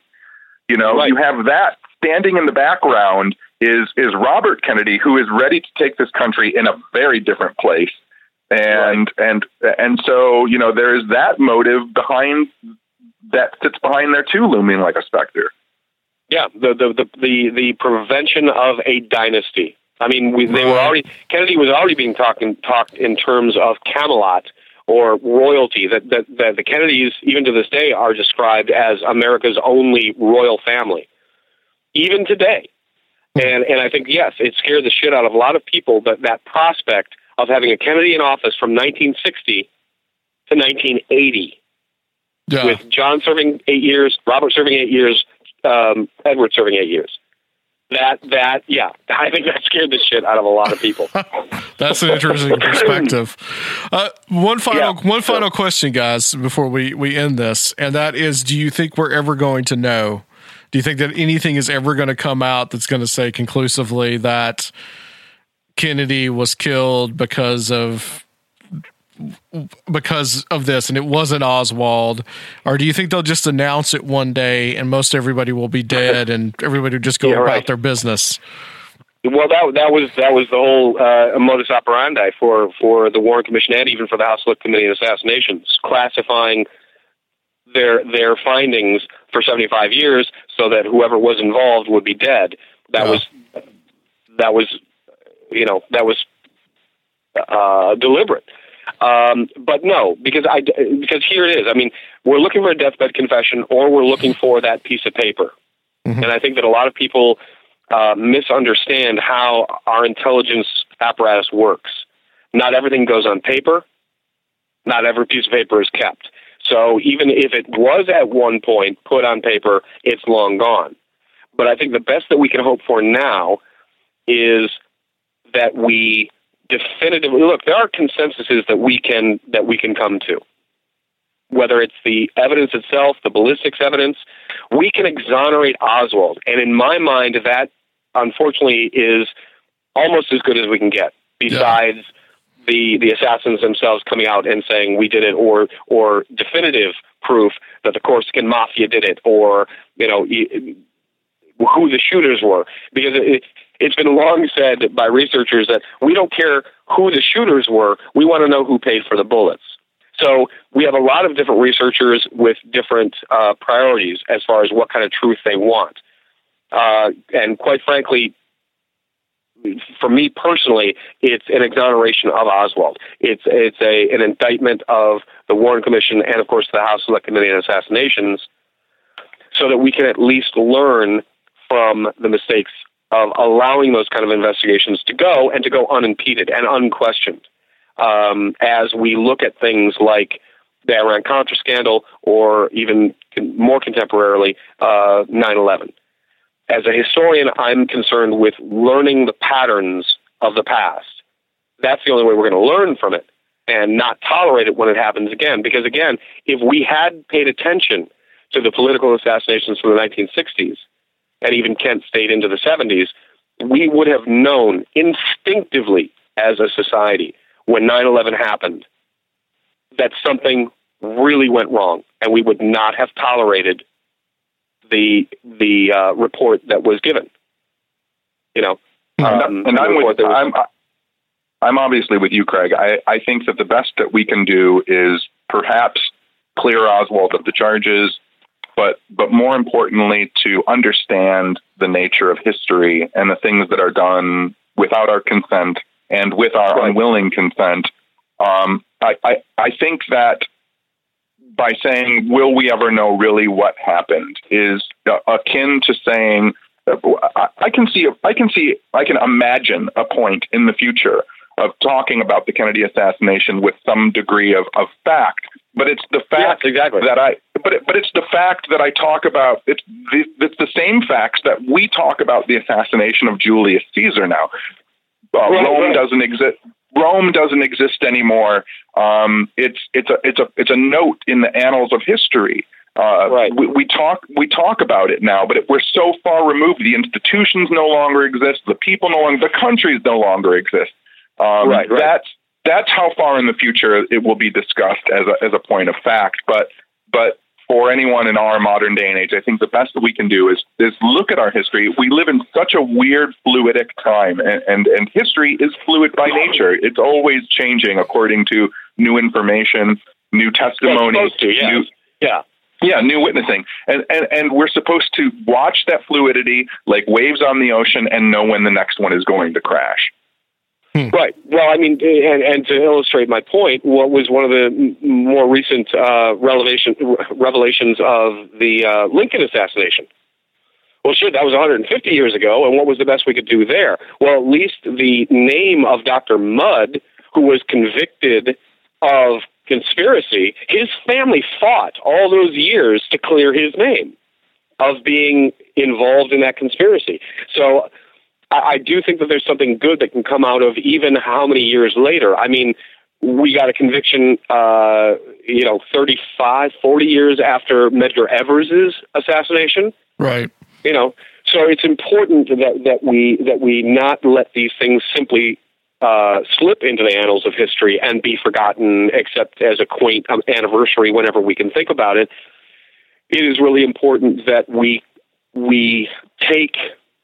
make sure that our institutions are held to a higher standard, and we take them to task whenever they fail, especially when they fail at investigating things that are so important, so detrimental to history itself, that can actually alter history and how it goes forward. So, yes, I want to exonerate Oswald. I want to see if my theory is correct. So let's exhume President Kennedy's body. Let's exhume Governor Conley, and see what evidence is there, and see what we can still, because from the technicians that I spoke to who were there the night of the autopsy, they embalmed him for 3 hours.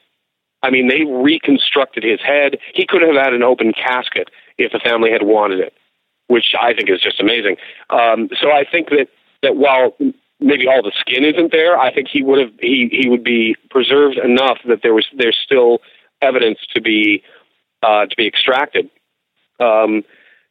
Just put some of these the larger questions of this assassination into fact as opposed to theory. And if that's the best we can do, then I mean, the legacy of John Kennedy demands something more than what we've already given him. Absolutely. This is a man who had his head blown off in front of his wife in midday in an American city. Is it too much to ask that we cut out some of the bullshit and we come to a consensus? Agreed. And to a personal note, which Craig taught me a long time ago, is to look at things through a personal perspective and kind of even just a single person's motivation. We live in a country where people are presumed innocent until proven guilty. And at some point, it would be nice if Rachel Oswald could go to sleep knowing that her father wasn't the murderer of the president of the United States. Yeah, absolutely. Yeah, very well said. Well, gentlemen, I think that's it. But before we go, each one of you, what's new for you guys? And John, I understand that you're kind of bringing Realm of the Weird back because I saw that you posted something for the first time in 5 years. Yes. It took 5 years to get 4 more stories. So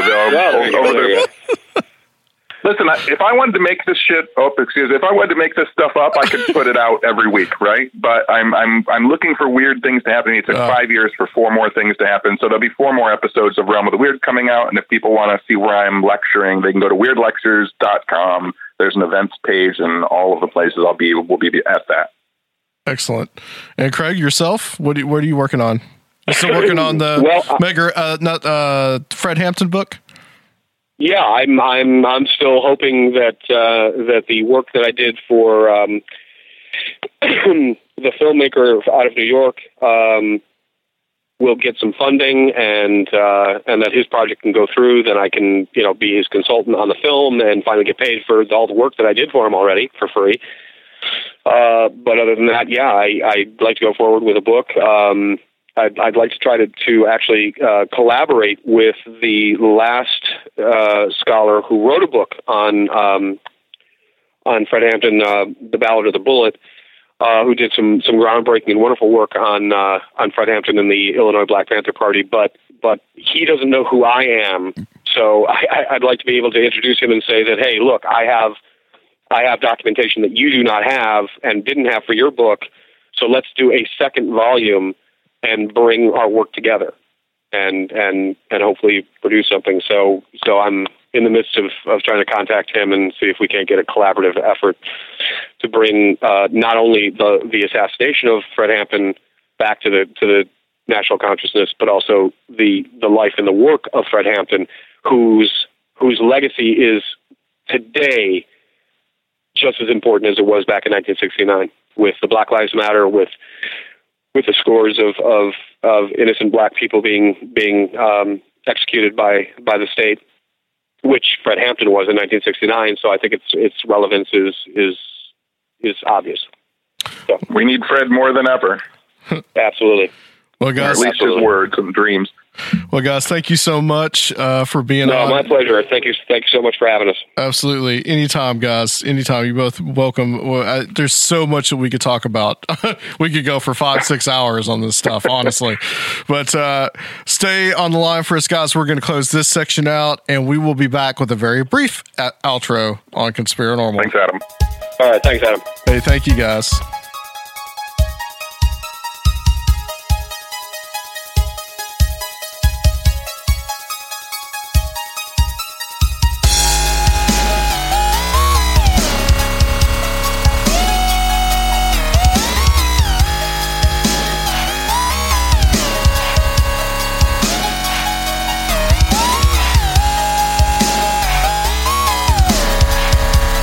Everybody, welcome back to Conspiranormal. I don't know about you, but my mind is blown. I spent another episode on Wikipedia and Google trying to keep up with the conversation. Did you really? Just so many That's references. What you were doing? Yeah.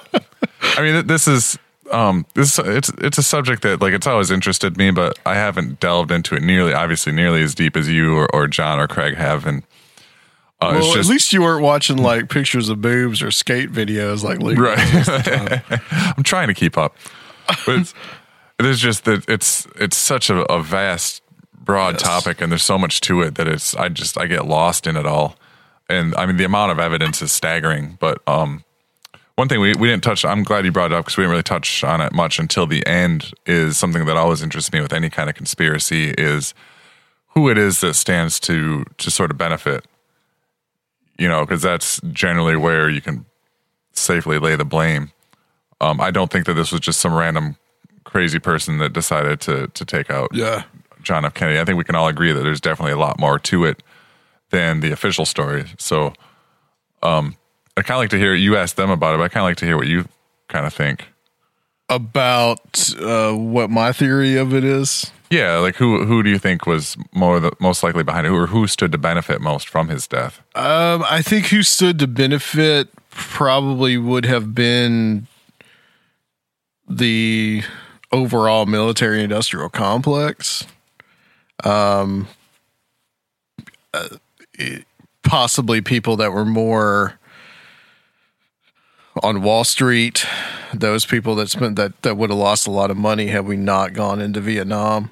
Because even though we say that we lost Vietnam, there's still a lot of money and material and men that got poured into it, and a lot of people got rich. I mean, if you look at the history of the Cold War, basically from the beginning, the Cold War was in some ways a ways to continue the war footing that we had been on in World War II.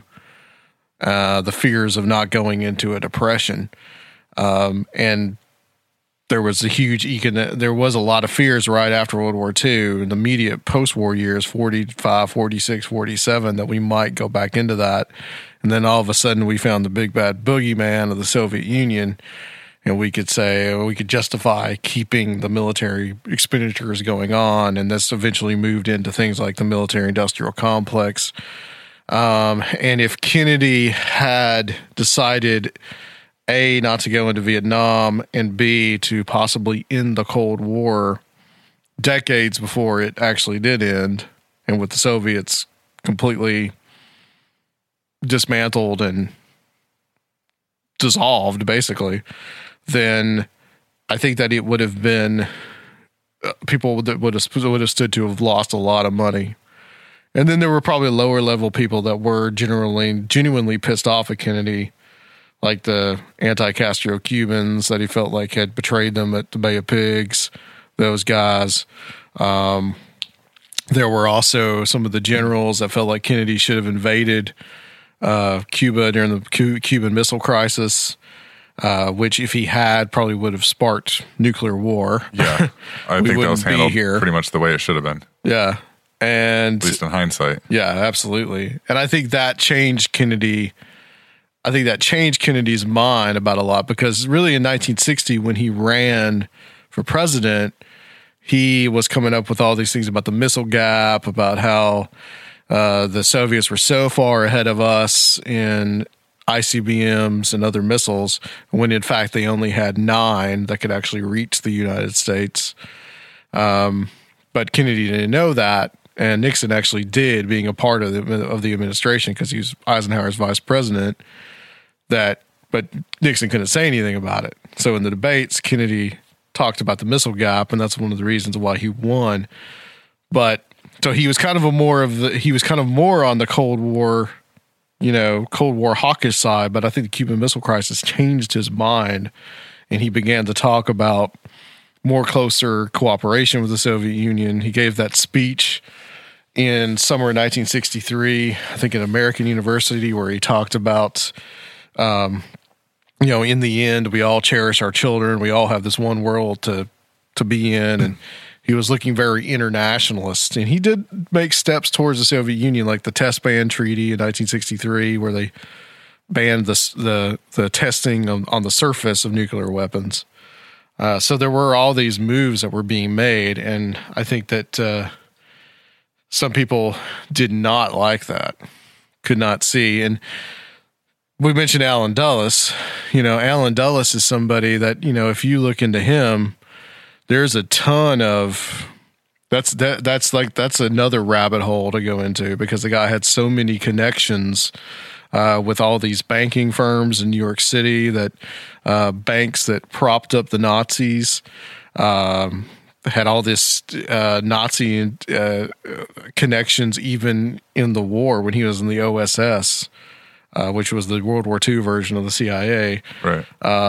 And then his brother, John Foster, had been Eisenhower's Secretary of State, and was very much, these guys were very much, anti-communist, almost fascist to a degree. And that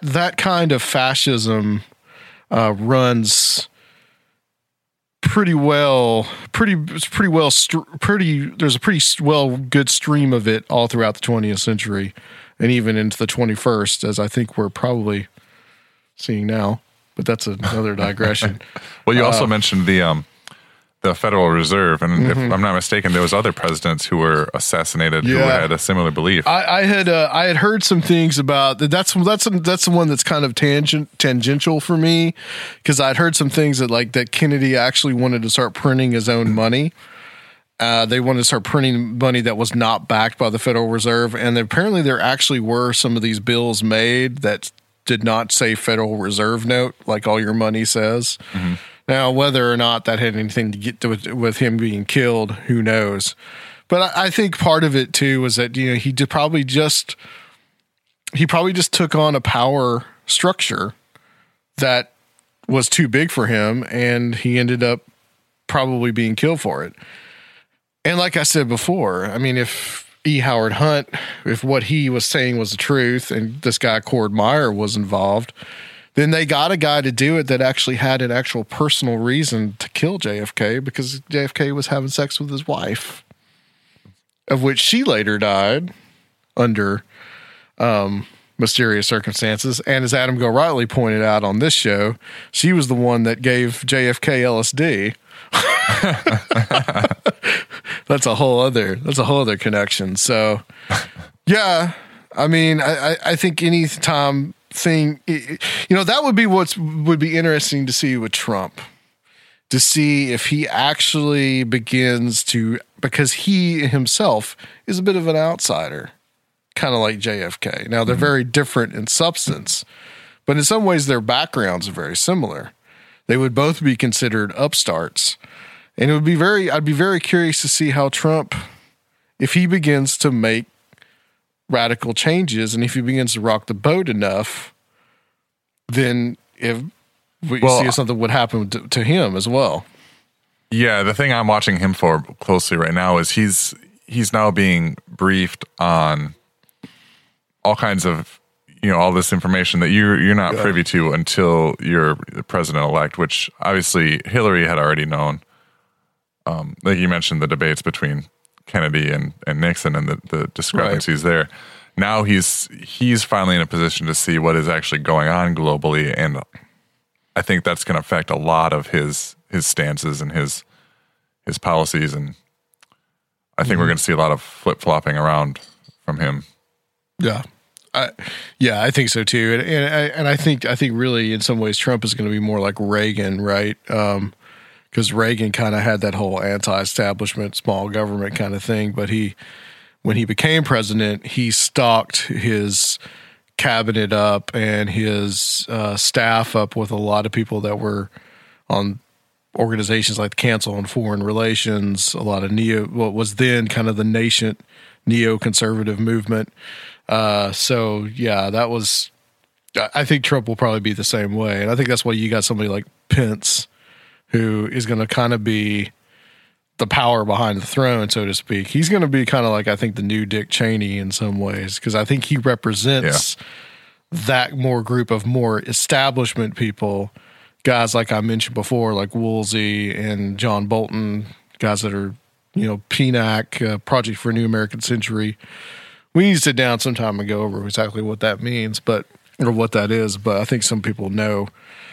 But if you got any other questions. No, nope. I got my research though. Yeah, it's a rabbit hole, man. Oh, it sounds like it. It's a rabbit hole. But, for me, the Kennedy assassination was kind of my entry point when I was a kid to a lot of this information. Because when you look at it, there's so many connections to so many other aspects. I mean, just the CIA alone is a wealth of information and a wealth of connections to so much, and it does and it can tend to get complicated. Next week, guys, we are going to have on Ryan Sprague. We're going to talk about his book Somewhere in the Skies, but I think before that we're going to have a little jam session in here. I did want to talk about Pence going to see Hamilton, but I'm going to save that for next time. So it'll be old news by the time that show actually comes out, but whatever. So, guys, thank you for listening. And Rob and I will be recording something in about an hour here, so I'm not going to say bye to Rob yet. So, you gonna stay for dinner, Adam? I may. You never know. I might as well just camp out here. Might as well just live here. You want a roommate? Sure. You have to live out here in the garage, though. Sure. Why not? Luke would be more used to that than I would. All right, guys. Well, thank you so much for listening, and we will be back next time on Conspiranormal.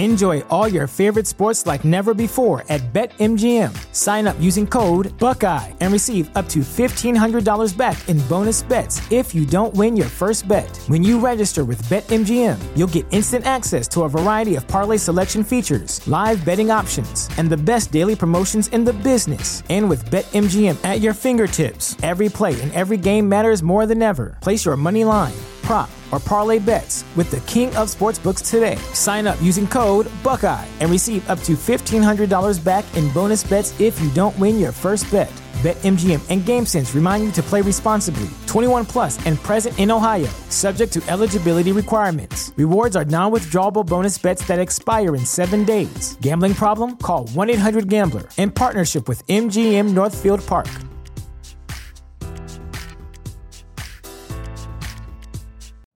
You know how to book flights and hotels. All you're missing is a tool to plan the travel experiences you'll have once you arrive. That's why you need Viator. Book guided tours, activities, excursions, and more in one place to make your trip truly unforgettable. Viator has over 300,000 travel experiences to choose from. Everything from simple tours to extreme adventures and all the niche, interesting stuff in between. So you can plan something that everyone you're traveling with will enjoy. Real traveler reviews give the inside scoop from people who've already been on the experiences you're considering. So you can plan with confidence. Free cancellation helps you plan for the unexpected. And 24/7 customer support means you can travel worry-free. Download the Viator app now and use code Viator10 for 10% off your first booking in the app. Find travel experiences for you. Do more with Viator.